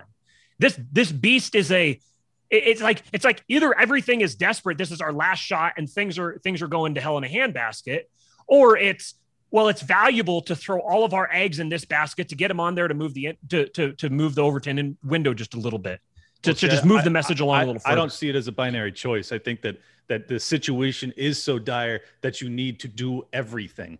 And now you could make the argument that if you do everything, you're going to do it all poorly. Like, I get that too. Well, you can't do everything. That's the first part, right? You can't. There's opportunity do everything. costs. Well, yeah, and I can't do everything, but Dave can run. I can get my family to greener pastures. We can, like, as a collective, we can do more things than I could do on my own. But I agree with you. Like, yeah, it's not enough. It's not enough. Well, just but you to push can't the win. But you can't win. That's the thing. Like, there's a reason why Dave Smith is saying correctly that there needs to be unity. There's a reason why he's saying that. Mm-hmm. Because you can't, it doesn't work that way. Like, and this is a criticism of libertarianism and libertarian thought that Matt has been very, I think, articulate in explaining, is that if what you want is to move the needle, which is a political needle that you're talking about moving. You're talking about moving a political needle. Mm-hmm. If what it is that you want is to move the needle, that is to change the way that the government behaves, you cannot show me any historical movement that has moved the needle that has not had a singleness of purpose. Back in the early 2000s, man, I was running in circles in LA of the early medical marijuana guys. You got to understand, you want to talk about some martyrs? These are people who had terminal illnesses, a lot of them HIV, cancer, all of these things. Underground, they're creating these underground networks to be able to get medical marijuana. They've got a singleness of purpose. It was their whole lives. Every single people who are for same-sex marriage, whole life. The people who are, look, a Greta Thunberg, we may hate her, right? But it's like that's the only issue. Right? There is not another issue. There is not anything. And she will chastise you for even thinking about something different. It's not about, well, I'll do this one and you do this one. We could all do different things. Yeah, you all do different things. You get nothing. So if what you're, and this is the thing, I'm not suggesting, and this is where Matt and I disagree, or we have a different approach. I'm not going to prescribe that you take a path toward power. I'm going to prescribe something very different. Okay. I think that is a flaw, but it is a proper prescription to get you what you are claiming that you want. You are claiming that you want something that can only be delivered from someone who has political power. The path that you are taking is not a path to political power. I am not suggesting that you take a path to political power. My own personal prescription is that's the wrong thing to even want in the first place. But if you want it, what Matt has been articulating is absolutely correct. There is a path to power. If you want power, there's one path to. We know what the path to power is. It's been used many, many times. This thing that we're talking about with the Libertarian Party and the Mises Caucus and Dave Smith is not the path to power, period. Okay, fair enough. Matt, go ahead and lay out the path to power for us. It's wealth. It's wealth. And to me, when I say power, when we talk about power, I think that it's something similar has happened to power that has happened to liberty, that has happened to tyranny, where it isn't defined. What is power? When you talk about, we kind of have this sense for it. We know, okay, well, we know what power is and we see it sort of. So it's kind of like porn. But to me, when someone says, I want liberty, what they're saying is, I want power. They're saying, I want power over my own life. I want power over my own destiny. I want power over what happens to me every day. That's what you're looking for. And the nature, the archetype of human organization is that people take their power and they cede it to one person or one network of one cabal of people in return for promises of security and safety. And ultimately, power is synonymous with responsibility. You when you say, I want power over my life, you say, I want to be responsible for my life. Sure. The vast majority of people don't want to be responsible for their life. They want to offload responsibility. And it just so happens that when you create a limited government, that's what you're doing. You're creating a pathway for offloading responsibility, because whatever's limiting the government is the government. But now you're not looking at it. You're looking at the government. So there's, if a limited government is an incoherent statement. It's a conflict in terms. The thing that limits is the government. So if you want power, if you want liberty, you want power. You want to be able to control your life. Now, certain people are called, I believe, to take up the mantle of power for multiple people. And when you say that, it means I've taken responsibility for multiple people. I've been called to be responsible for looking out for the destiny of these people who don't want to be responsible for their own lives. They want me to be responsible for their lives. Okay. So in return, I have to get some payment from them. They have to do something for me. So perhaps what it is that I say, I will protect your neighborhood. I will employ security officers who will protect your neighborhood. In return, you'll pay me money. And maybe I will own that neighborhood, in fact. So not only will you pay me to protect your neighborhood, you'll pay me to live there. That, to me, is a king. You've just described the role of a king. And this dynamic is baked into humans genetically. Like it's like at the below the level of DNA, this urge is baked into humans. It's just the evolutionary selection process for how human societies organize themselves. You wind up getting a single head, a single archetypal head that everybody else embodies. The common man all identify themselves with the elite, and they want to be the elite. The elite drive the culture. Sure. The elite draw their inspiration from the fringes. So then you could say the fringes are the ones who drive the culture, but really the elites are the ones doing the selecting. Just like a woman is the one selecting for the man. So the woman controls the relationship. So the path to power, to me, is the path to liberty. And when people say that there should be no one in power, sure, that would be nice, but I don't see that as realistic. I don't think it's possible to not have someone in power. The question is, will the person in power be someone who is good or someone who is bad? Right. And saying don't be involved in the pursuit of power, to me, sounds like let the person in power be bad, which is fine. I don't think that's wrong. I think both can be equally true simultaneously. The person who says, let whoever be in power and go about your business. That's the same thing as saying, well, if the taxes are high, make more money. It's just treated as a constant. And I think that certain people are going to be called to be put in those positions of responsibility and other people aren't. And that's between them and God. That's not something for me to determine. But what I'm trying to do is describe this dynamic, that this is the nature of things. And then when you take this with the whole engineering liberty thing that I was talking about earlier, that liberty is something to be engineered, it's not a moral question. It's an engineering question. That means, following this pattern, that the future of the liberty movement is not in politics per se, particularly in electoral politics, because you have electoral politics and then you have lobbying. These are two different avenues of pursuing political action. Sure. But so when the future of the liberty movement is in business, education, and entertainment, and the latter two are subsets of the former.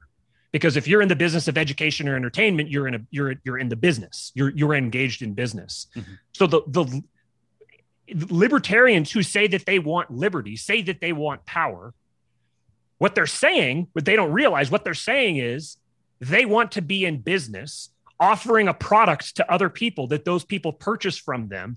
And in return, they take responsibility for those people.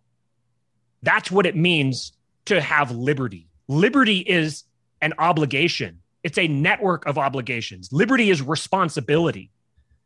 And there's we don't need to turn this into a free will debate necessarily, but this has been my realization about free will is that it doesn't exist, at least not the way that we conceive of it. Because you aren't born a blank slate with this. You could choose everything. It's not like you're playing a video game and you get to outfit your character. Even then, you don't have free will. You have whatever the programmer gave you to choose from. You have a constrained set to choose from. You get to choose from within that set, but you don't determine the set. Same thing with our lives. We don't have all possible outcomes available to us. Mm-hmm. We have a constrained set that's offered to us by something that exists outside of us and that pre-exists us. And we get to choose from within that constrained set, and we get to make the most of what we're going to do. So I think all of these conversations have all gotten bogged down in a fake reality. People, libertarians especially, but this is a Western society thing. They don't talk about the world as it is. They abstract it away into a hypothetical world and then like run simulations in that hypothetical world and decide, I like this simulation best, so I'm going to pretend that I live in that simulation. And there's a degree to which this becomes a self-fulfilling prophecy, because the way that you act creates your life. Like ultimately, you're a product of your choices. You're a product of your environment, but you choose your environment. However, you didn't choose your initial environment. You were thrown into your initial environment. That's Heidegger's thrownness. You're thrown into your initial environment, and then you're imprinted upon by your culture around you. Mm-hmm. So those things, people say, well, there's no social contract. I didn't sign anything. When you were born into a network of obligations. That's part of being a human. You're obligated to your parents, number one. You're obligated to respect them and honor them and obey them. And that is an archetype of or not an archetype. It's like the inverse. It's like the fractal, your relationship to God. Then you have a relationship to your siblings. You have a relationship to your grandparents. Or not a relationship. You have an obligation to them, to your siblings, to your grandparents, to your spouse. You are defined by your obligations to the society that you exist in. Those obligations define you. And if you are responsible, if you fulfill those obligations, you have the right to be rewarded accordingly. And those are the rights that you have. You aren't born with human rights. You are born with human obligations. If you fulfill those obligations, you will be rewarded. You have the right to be rewarded for them. And I'll leave it there, because I could go off into more about. I could take it more esoteric than that, but I won't. So it's a very interesting argument to come from what I think were two ANCAPs here. It seems as if you're arguing that anarchism is an impossibility. Am I misunderstanding? Well, so I'm gonna build on. So this is, I will tell you, this is where Matt and I think diverge. But I have a feeling that if you talk with us in 2 or 3 years, we'll probably be closer to one another, because I think that it's just keeping on going down the logical progression, because the logical progression and what Western civilization is built on top of was the very brilliant revelation that no earthly king is going to do it. So like handing off to a king that no human being is worthy. This is the underlying axiom of everything that Matt just said as a description is perfectly correct. And we are wired for monarchy. We are wired to have a king. But that is a bug, not a feature. Right? So we are wired to have a king, but that wiring comes from a time when there were like 120 people in our world. Mhm. Okay. It didn't come from a time when there was potentially a king that needed to rule over millions, because no human being is qualified to be that king. And this is the answer, is that that is why there is if you could find, what we have is not an engineering, like Matt has said, we have an engineering problem. What I would say is what we have is a spiritual problem. That what we've forgotten is that what our society is based upon, and this is where, is anarchism possible? Is it possible to have no earthly ruler? It is. But what needs to happen? Everybody needs to be, and this is why, the beginning of my book, the introduction, I say Bitcoin gave me a better understanding of God. It's because here we have a system where there is no central authority, but everyone is relying on the authority of mathematical truth, of God, of the rules of creation that are unbreakable, that no one can break. Mhm. And so the end of this, the logical progression is, if you want no earthly ruler because no ruler is worthy and every ruler will end up being corrupt, your only choice is to have a ruler who supersedes all of that, and then to have a system whereby every single human being in existence can actually communicate with that ruler, find out what that ruler wants, be a part of that system themselves, and then as they move through their world, have a system whereby they can judge their actions as though they were being told by a king. And thus, two people who have never met each other can come together and be in consensus about literally everything in reality without ever them having been under the same king. This is how you get the civilization that we have. By the way, that's the technology. The technology is, and that's the reason why these trad Catholics are like, we got to go back to the Latin Mass. So everybody, so you imagine, what does that look like? A Ugandan, a Brazilian, and some sort of a German, all 20 years old, all get together. They've all been raised in devout, traditional Latin Catholic or Orthodox households. They all get together and they have the exact same worldview, having never met each other, having not speaking each other's language, having not being a part of the same local culture, any of that. And they can move forward they can do business together. They can trade together. They can form a government together. They have no worry about living together with one another's families. Any of those things. Mm-hmm. Because no earthly king. And it's not a system, and it's not it's not the vessel. Because I think that's where you start. You start like, whoa, this Christianity thing is really powerful. And you're like, start looking at the vessel. And you're going to see a lot of trad Catholics are doing that. Oh, it's this thing about the church. And we're going to go do Eucharistic adoration. And we're going to go do this. And we're going to do all these little things that are the form. And it's like, no, it's not about Christianity. It's about Christ. Go talk to the king for real. Meet the king for real. To the point where you're like, oh, no, this is all real. God really did come down. There really was a guy. He really said these things. He really rose from the dead in the body because I just met him. And then when I had a little bit of doubt, something happened in my life that was an absolute miracle that took the doubt away. And then it happened again. And then it happened again. And then it happened again. And then this led to this. And wait, why was this right after I prayed? Like, why is this? And 2,000 years of the smartest people in the world having those experiences, that's the answer. So is it impossible to have atheism without a theistic monoculture? Like you would have to have... Yeah, you have to bootstrap it. Obviously, you can't bootstrap atheism if there's no theism. You can't have the negation of something that doesn't exist. The thing has to exist to have a negation. Oh, I'm sorry. Every atheist I meant to say anarchistic. If I said atheistic, my mistake. Well, you can't have you can have no earthly ruler. Okay, it is possible to have no earthly ruler, but it's not possible to have no ruler. Oh, interesting.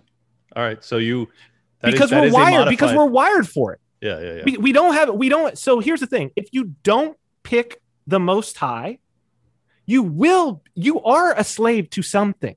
Yes. Like you don't have a choice of servitude or not servitude. That's the choice. This is where libertarians are wrong, and even I was wrong in the past. You don't have the choice to be free. You will be a slave. The only thing you can choose is your master. That's it. And if you are ignorant and you simply refuse to choose a master, you will be a slave to your passions. You'll be assigned a master. And the passions are gods. And the ancients understood them as gods.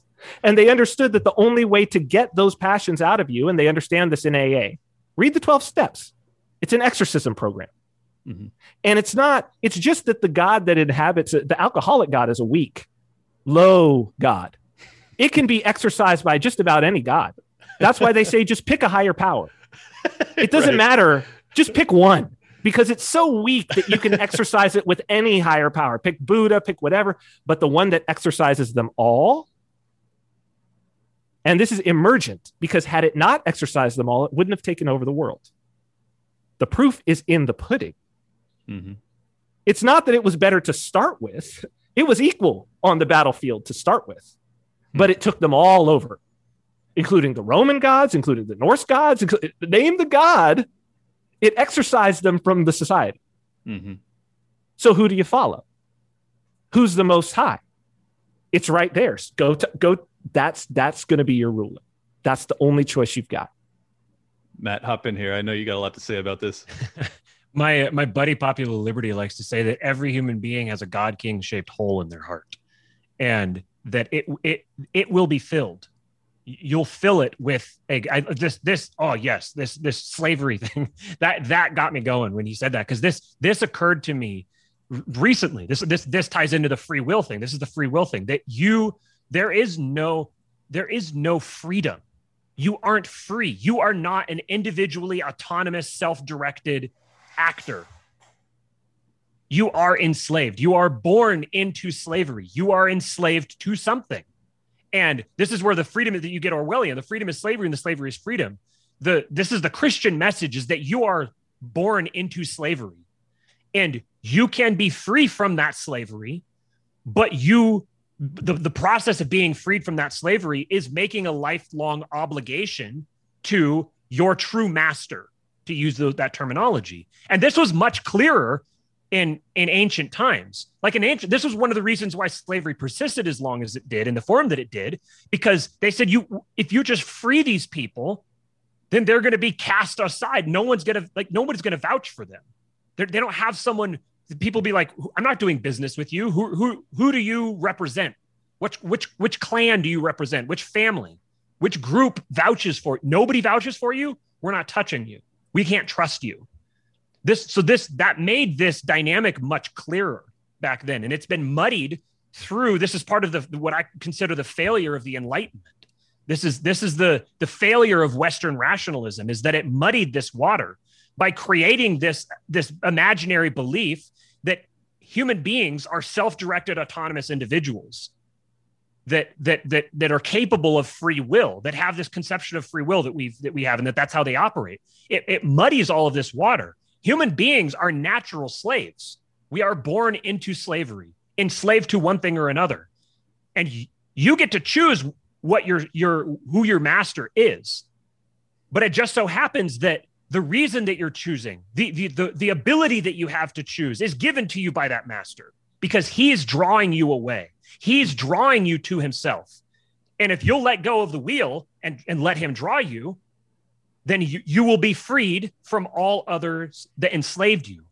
But now you are now part of his household, right, in the same sense that the people were before. And so that brings with it the requirement that you comport yourself in specific ways, because you are now a representative. You are now his face to everyone else. And everyone else, when they transact with you, they're transacting with him. Gotcha. Do you think that you both sought out libertarianism because you were avoiding God? Like you were so adamant that you weren't going to have a master that you ended up in the ANCAP libertarian space? Not for me. It was the inconsistencies of the state more than anything. Yeah. And I think that's what it is for most people, right? That it's like, but it's also a desire to not have a master, though. Like, for me, not for you guys. So I think But the question, it's not about the reason why we have the desire to not have a master is because if you look at our entire society as it stands, well, master means teacher. That's what it means, right? Maestro, it's teacher. So often the Bible, in the King James Version, it'll be translated as master. And in other like more modern versions, those same passages will be translated as teacher when the apostles are speaking to Christ. And so the problem that we have is that our system, when we used to have an apprentice model, right? So when people used to learn by apprenticeships or mentorships, and you had to move through a guild, you're a carpenter, you're going to be apprenticed to someone. You're basically a servant. Right. If you were an artist in the Renaissance period and you were, going to go and work with Da Vinci as an artist apprentice, in that early going, you're a servant. Sure. Yeah. You're a slave. I had the experience of going in and I lived in a dojo in my early 20s, and I was what's called an uchideshi, a live-in kyokushin student. Yep. You're lower than low.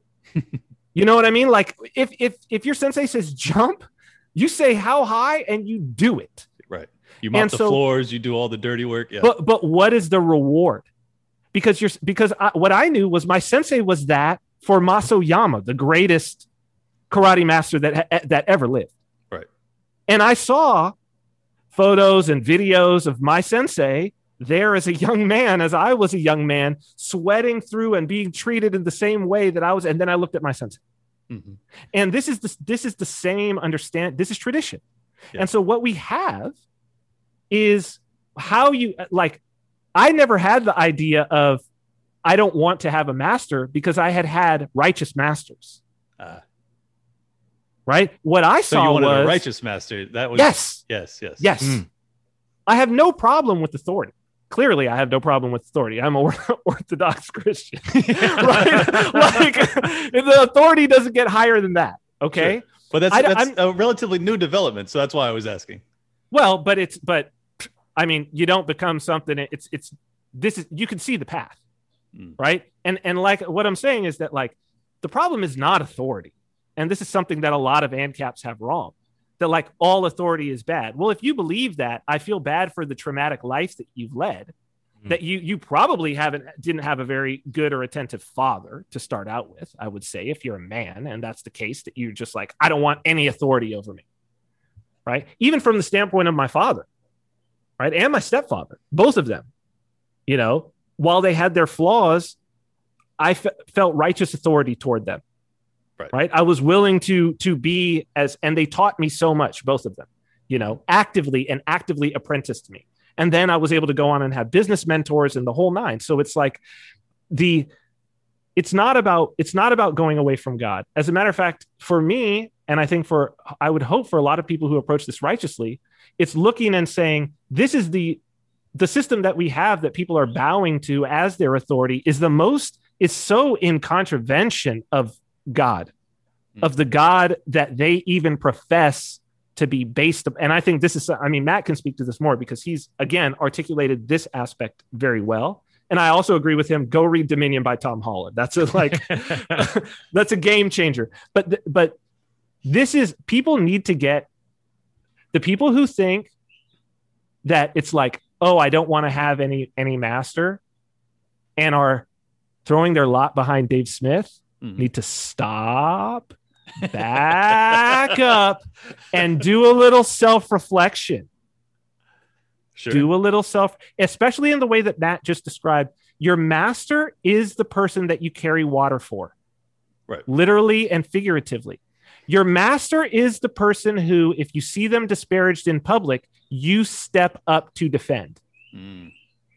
That is your master.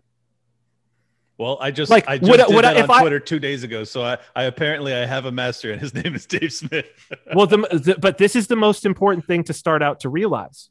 Go read the 12 steps. That's the first thing that you have to admit, that you have a master. The very first thing that you admit in the 12-step program is you have a master. If you can't identify who's pulling the strings, how do you cut the strings? if you can't identify that there are strings. And this is the big deception that, libertarianism has, and why it's so ripe to be completely taken over by a demagogue. Because here you have somebody pulling all these people's strings, and they're like, we don't have strings. That's the reason why I'm following. That's why I'm letting these strings be pulled. Think about it, man. Think about it. Go for it. When you asked that question about the desire, was it the desire not to have a master that got us into this? My response to that is nobody has a desire not to have a master. It's a fundamental human trait to desire a master because of the position into which the position that we exist in. Sure. Like metaphysically speaking, I think that God King shaped hole. I think what I mean by it is that I took who would be my teacher, who would be my master. I took that very seriously from a very young age. I was like, I will have no one who I can't look up to as righteous will have anything to say about my life. Like, that's how I look at the state. That's how I look at any improper, immoral hierarchy that is concocted. Those are the things that I rail against, and I have from a very young age. So I think that's more of what I was trying to say. But anyways. So the desire is not to have no master. The desire is to have a good master. Right. That's what people are looking for. That's why people don't like the state. That's why people don't like corporations. That's why people don't like anybody who's in a position of power who's abusing their authority, because we baked into us, we have this understanding that authority brings with it responsibility. Mm-hmm. And if you're in a position of authority, you must act according to your responsibilities. And if you don't, there's something wrong with that. Like, people's spidey sense goes off because it's so true. It's so true that you can feel how true it is. And that authority is inevitable. There is going to be authority. But what's interesting is if you look through the Bible, the Christian God, the Most High, constantly is commanding his people to respect the authority. It's throughout the Bible. You think about the Apostle Paul, when he wrote Romans 13 and he talked about respecting the governing authorities. Do you know who was the emperor of Rome at the time? No. It was Caligula. Oh, wow. It was in the context of Caligula that he was writing about respect the authorities. Because if you won't respect the governing authorities over you, even if they're corrupt, then you won't recognize God and respect him, because you don't understand that dynamic of authority. You don't understand that is the order upon which reality exists, is natural hierarchies with various positions of authority and according responsibility to them. Every single created being is identified by their duty. They're identified by their responsibility. There's multiple different angels. The word angel is actually a subset of a category. It's one category of a broader set of angels. They're all different levels. You have the seraphim, the cherubim. You have all different levels of them. They are all identified by their role, by their responsibility. This is how the created order functions. Every single thing has its place, has its order, and order is not a static thing. Order is not rigid by definition. Something that's like, if you create a building and it isn't flexible, it goes down at the first shake. So right. Order by definition has to be flexible. Order is a process. It's an emergent process. And it requires people, its constituents to recognize their role within that system and fulfill their role faithfully. And to him who fulfills his role, more will be given. And he who fulfills the most will be given the most. This is just, like, a lot of people have heard this as just kind of like their pastor saying it or something. But this is like a scientific description of reality. Right. When you read the Bible, we're suffering from too much of the Bible. We're suffering from having been drowned in Christianity, because we exist in Christianity. The people calling yourself an atheist is saying, I'm a Christian. Describing the secular is saying, I'm a Christian. Read Tom Holland. Read Dominion by Tom Holland to get that. But Christianity is the water that we are swimming in. If one fish swims up to the other and he says, man, water's warm today. And the other one says, what's water? That's Christianity for us. We exist within this Christian superstructure. And each of us has our responsibility to play within that. Your responsibility is to fulfill the obligations that have been put in front of you. And if you fulfill those obligations, you'll be given more. The Bible is a manual for hacking reality. It's a manual for hacking the fabric of reality. It's not some that's how you fucking sell something, brother. But at the same time, this is where you have to be very careful. Yes, because he's absolutely right. He's absolutely right. But it's like, and I would advise as people, because I think people will be like, oh, this is interesting. There's going to be a lot of people that are hearing some things that they haven't necessarily thought about. For sure. And I would say before you start this, you should read the Grand Inquisitor chapter from The Brothers Karamazov by Dostoevsky. And you should read that because, so basically what happens is it's a story that's being told by Ivan, one of the brothers, to his brother Alyosha, who's becoming a monk. It's kind of said in a cynical way. He's telling a story of Christ coming back to Seville, Spain, and performing miracles, including raising the dead, the day after 100 apostates have been killed by the Grand Inquisitor, burned at the stake. And the Grand Inquisitor goes and arrests Christ, sticks him in jail, comes in the middle of the night, and basically it's the rant the Grand Inquisitor has to Christ about how Christ failed. The church actually did the things that it's all about power, right? And it's absolutely right. So it's like, there's no way to prevent this, okay? So like Christianity is the next thing. This is what you should understand. Like we're here doing this and we're playing a role. Like the demagogue that comes is going to do this in the name of Christ. I'm telling you right now, okay? They're going to be they're going to have participate in this trad Catholic thing. I don't know if maybe they'll claim Orthodox. It'll be one or the other, okay? This next movement that's coming, because this is the only rock to stand on in the flood.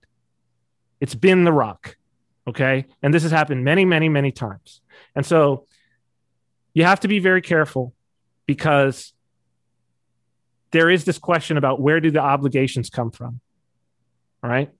And yes, you should obey the obligations, but people should know, anybody hearing this, the obligations, you need to hear the obligations from God. This is going to be really hard for a lot of people. Yeah. Very, very hard for them. Especially those that have no relationship. Yes. Yeah. And what your relationship, if you're an American or a Westerner and in a Protestant context, you're even understanding that you can have a relationship like this. Protestants see, when they start to understand Orthodoxy a little bit, they're like, what is that pagan stuff? Like, what is all this this is pagan. They're like, it's like, which is a profound irony. This is the real deal. This is how people actually talk to God. The stuff that you're doing is a cargo cult, right? If you're going to your non-denominational evangelical, that's a cargo cult.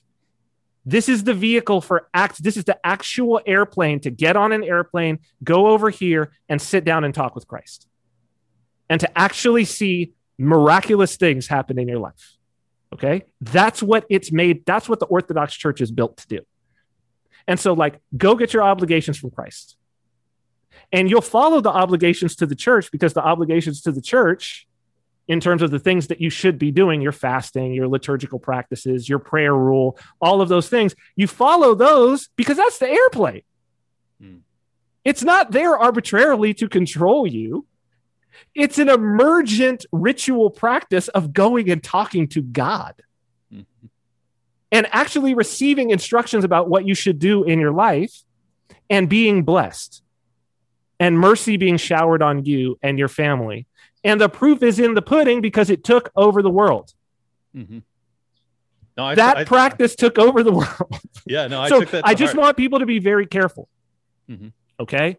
Because there's going to come a lot of people in the coming years who are going to tell you where your obligations come from. And you need to see, did they get that from God? And if they're telling you that you have an obligation to do something, and that obligation is not go talk to God yourself and get the answer yourself, they didn't get it from God. That's a fair point. Yeah, no, I think that's an important one. Matt, I wanted to get one kind of closing thought. I've already kept you guys for 2 hours. I really appreciate your time. Is it your belief that we should just be buying politicians? Is it as simple as that? Depends. What do you want?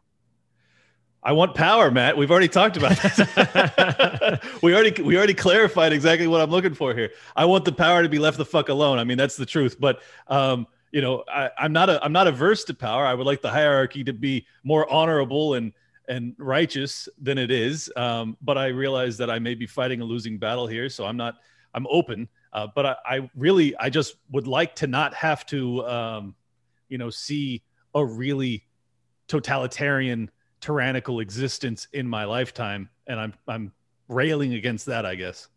Let me create kind of like a thought exercise here. So imagine hypothetically that you built up this big community of people that were all super wealthy. All these people are all super wealthy. They're all hardcore dedicated agorists, for just to use the example.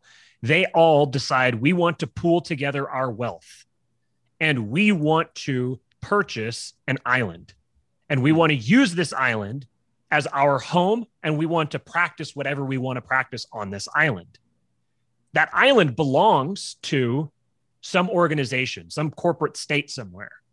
So if you want to purchase that island, you have to purchase it from someone. Mm-hmm. So you have to give your money to someone to get that island. Mm-hmm. That's how I want people to think about this process, that if your goal is to be left alone, if your goal is to practice the life that you want to practice, then do the things that will make that possible. Right. Taking over the LP and shouting in the Fed won't make that possible. That won't bring about the life that you want. There's natural consequences from actions, and the natural consequences from those actions will be something other than giving you a place to practice the life that you want to practice. So if you have gotten yourself into a position where you founded a company somewhere and your goal is whatever your goal is, to sell a product to somebody, to real estate or whatever it is, and if in the course of pursuing that project you come across a point where you have to pay a toll to get something done, to accomplish something, if there's a politician who's made it his goal that he's going to destroy your industry, and there's another politician who, if elected, won't destroy your industry, give money to the campaign of the guy who won't destroy your industry. Mm-hmm. But this is not like an ideological thing, like, I'm going to get involved in politics because this is my ideological motivation. It's a pragmatic thing. Politics is just, ANCAPs in particular, but libertarians in general, have deified politics more than anybody else on the planet. They've made it this holy sacred cow. That there's a saying that, I don't remember who it was that said it, but he said that every atheist is dragging around the corpse of a dead God he doesn't believe in. That's libertarians' relationship to the state. They are bound by the state. They have made the average person doesn't give a shit about they're like, whatever, I voted for someone and I'm going to move on with my life. It's libertarians that have deified voting, that have said this is a sacred act. And if you voted, you support all these people and you support bombing brown kids and all that. You didn't vote. You went in and you made a tick mark on something and put it into a machine. That's not special. That's a little thing. What else are you doing with the rest of your life? Sure. So if you have to participate in the political process to accomplish what you're trying to accomplish, then do so. But whatever you're trying to accomplish, that's what matters. Are you fulfilling your obligation by pursuing that goal? Yes. And if paying off the politician to get that done, that's the nature of the game. That's the nature of reality. That's the system that you live in, where getting something done involves having to pay off the local authorities. And that's the way I want people to think about it. Yeah, I don't think there's anything inherently unprincipled with that. I mean, you're working within the system that exists. You're still fighting against it to try and get as much freedom as you can for you and your people in the meantime. And I think that, I mean, you guys have given me a ton to think about, so I just want to double down on saying I really appreciate it. Every time I listen to you guys, I learn a lot, and I think the audience will as well. Vin, would you care to add any closing comments? I don't want to cut you off if you have anything else. I don't have a ton. I do want to say again that the point here for me, in agreeing to do this, is not to come on and cause drama and bash somebody. Mm-hmm.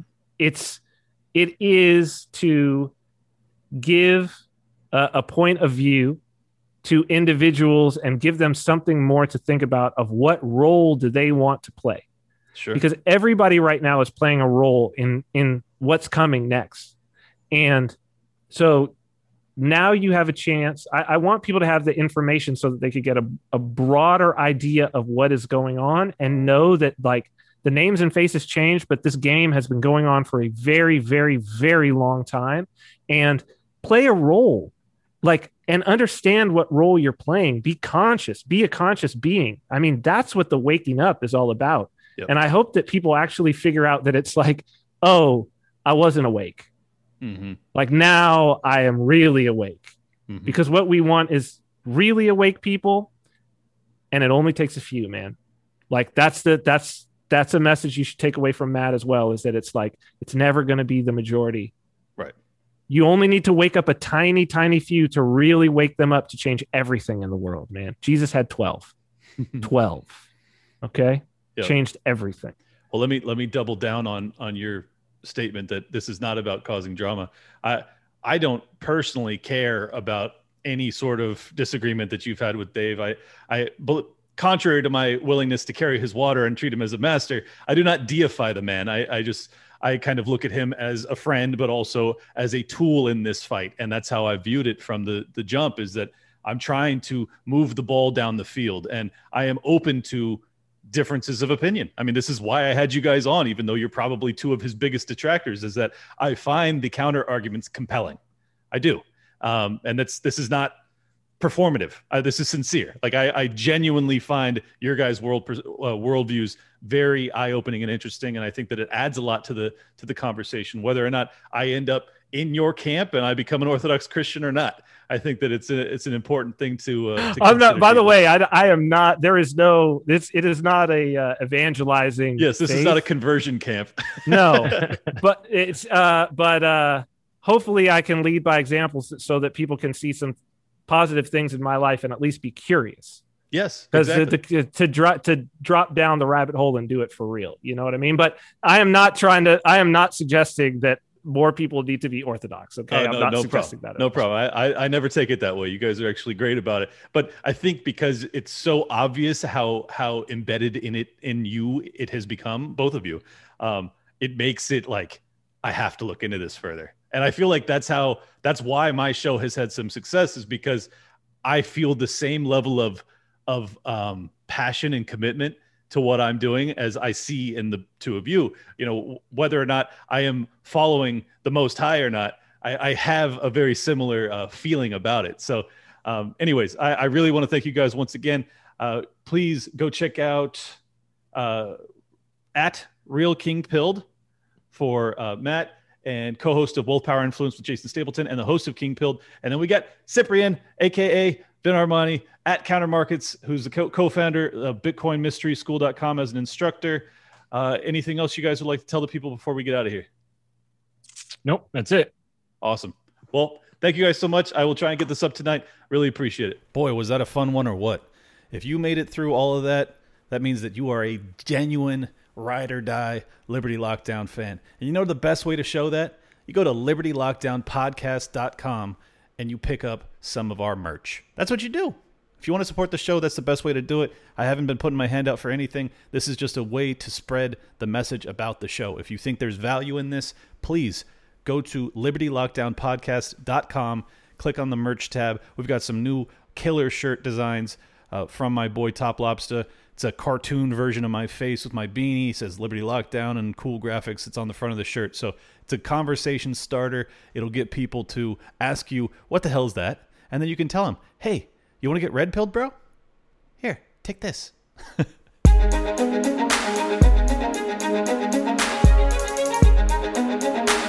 Big shout out to everybody that's been with me since Jump Street. Appreciate y'all.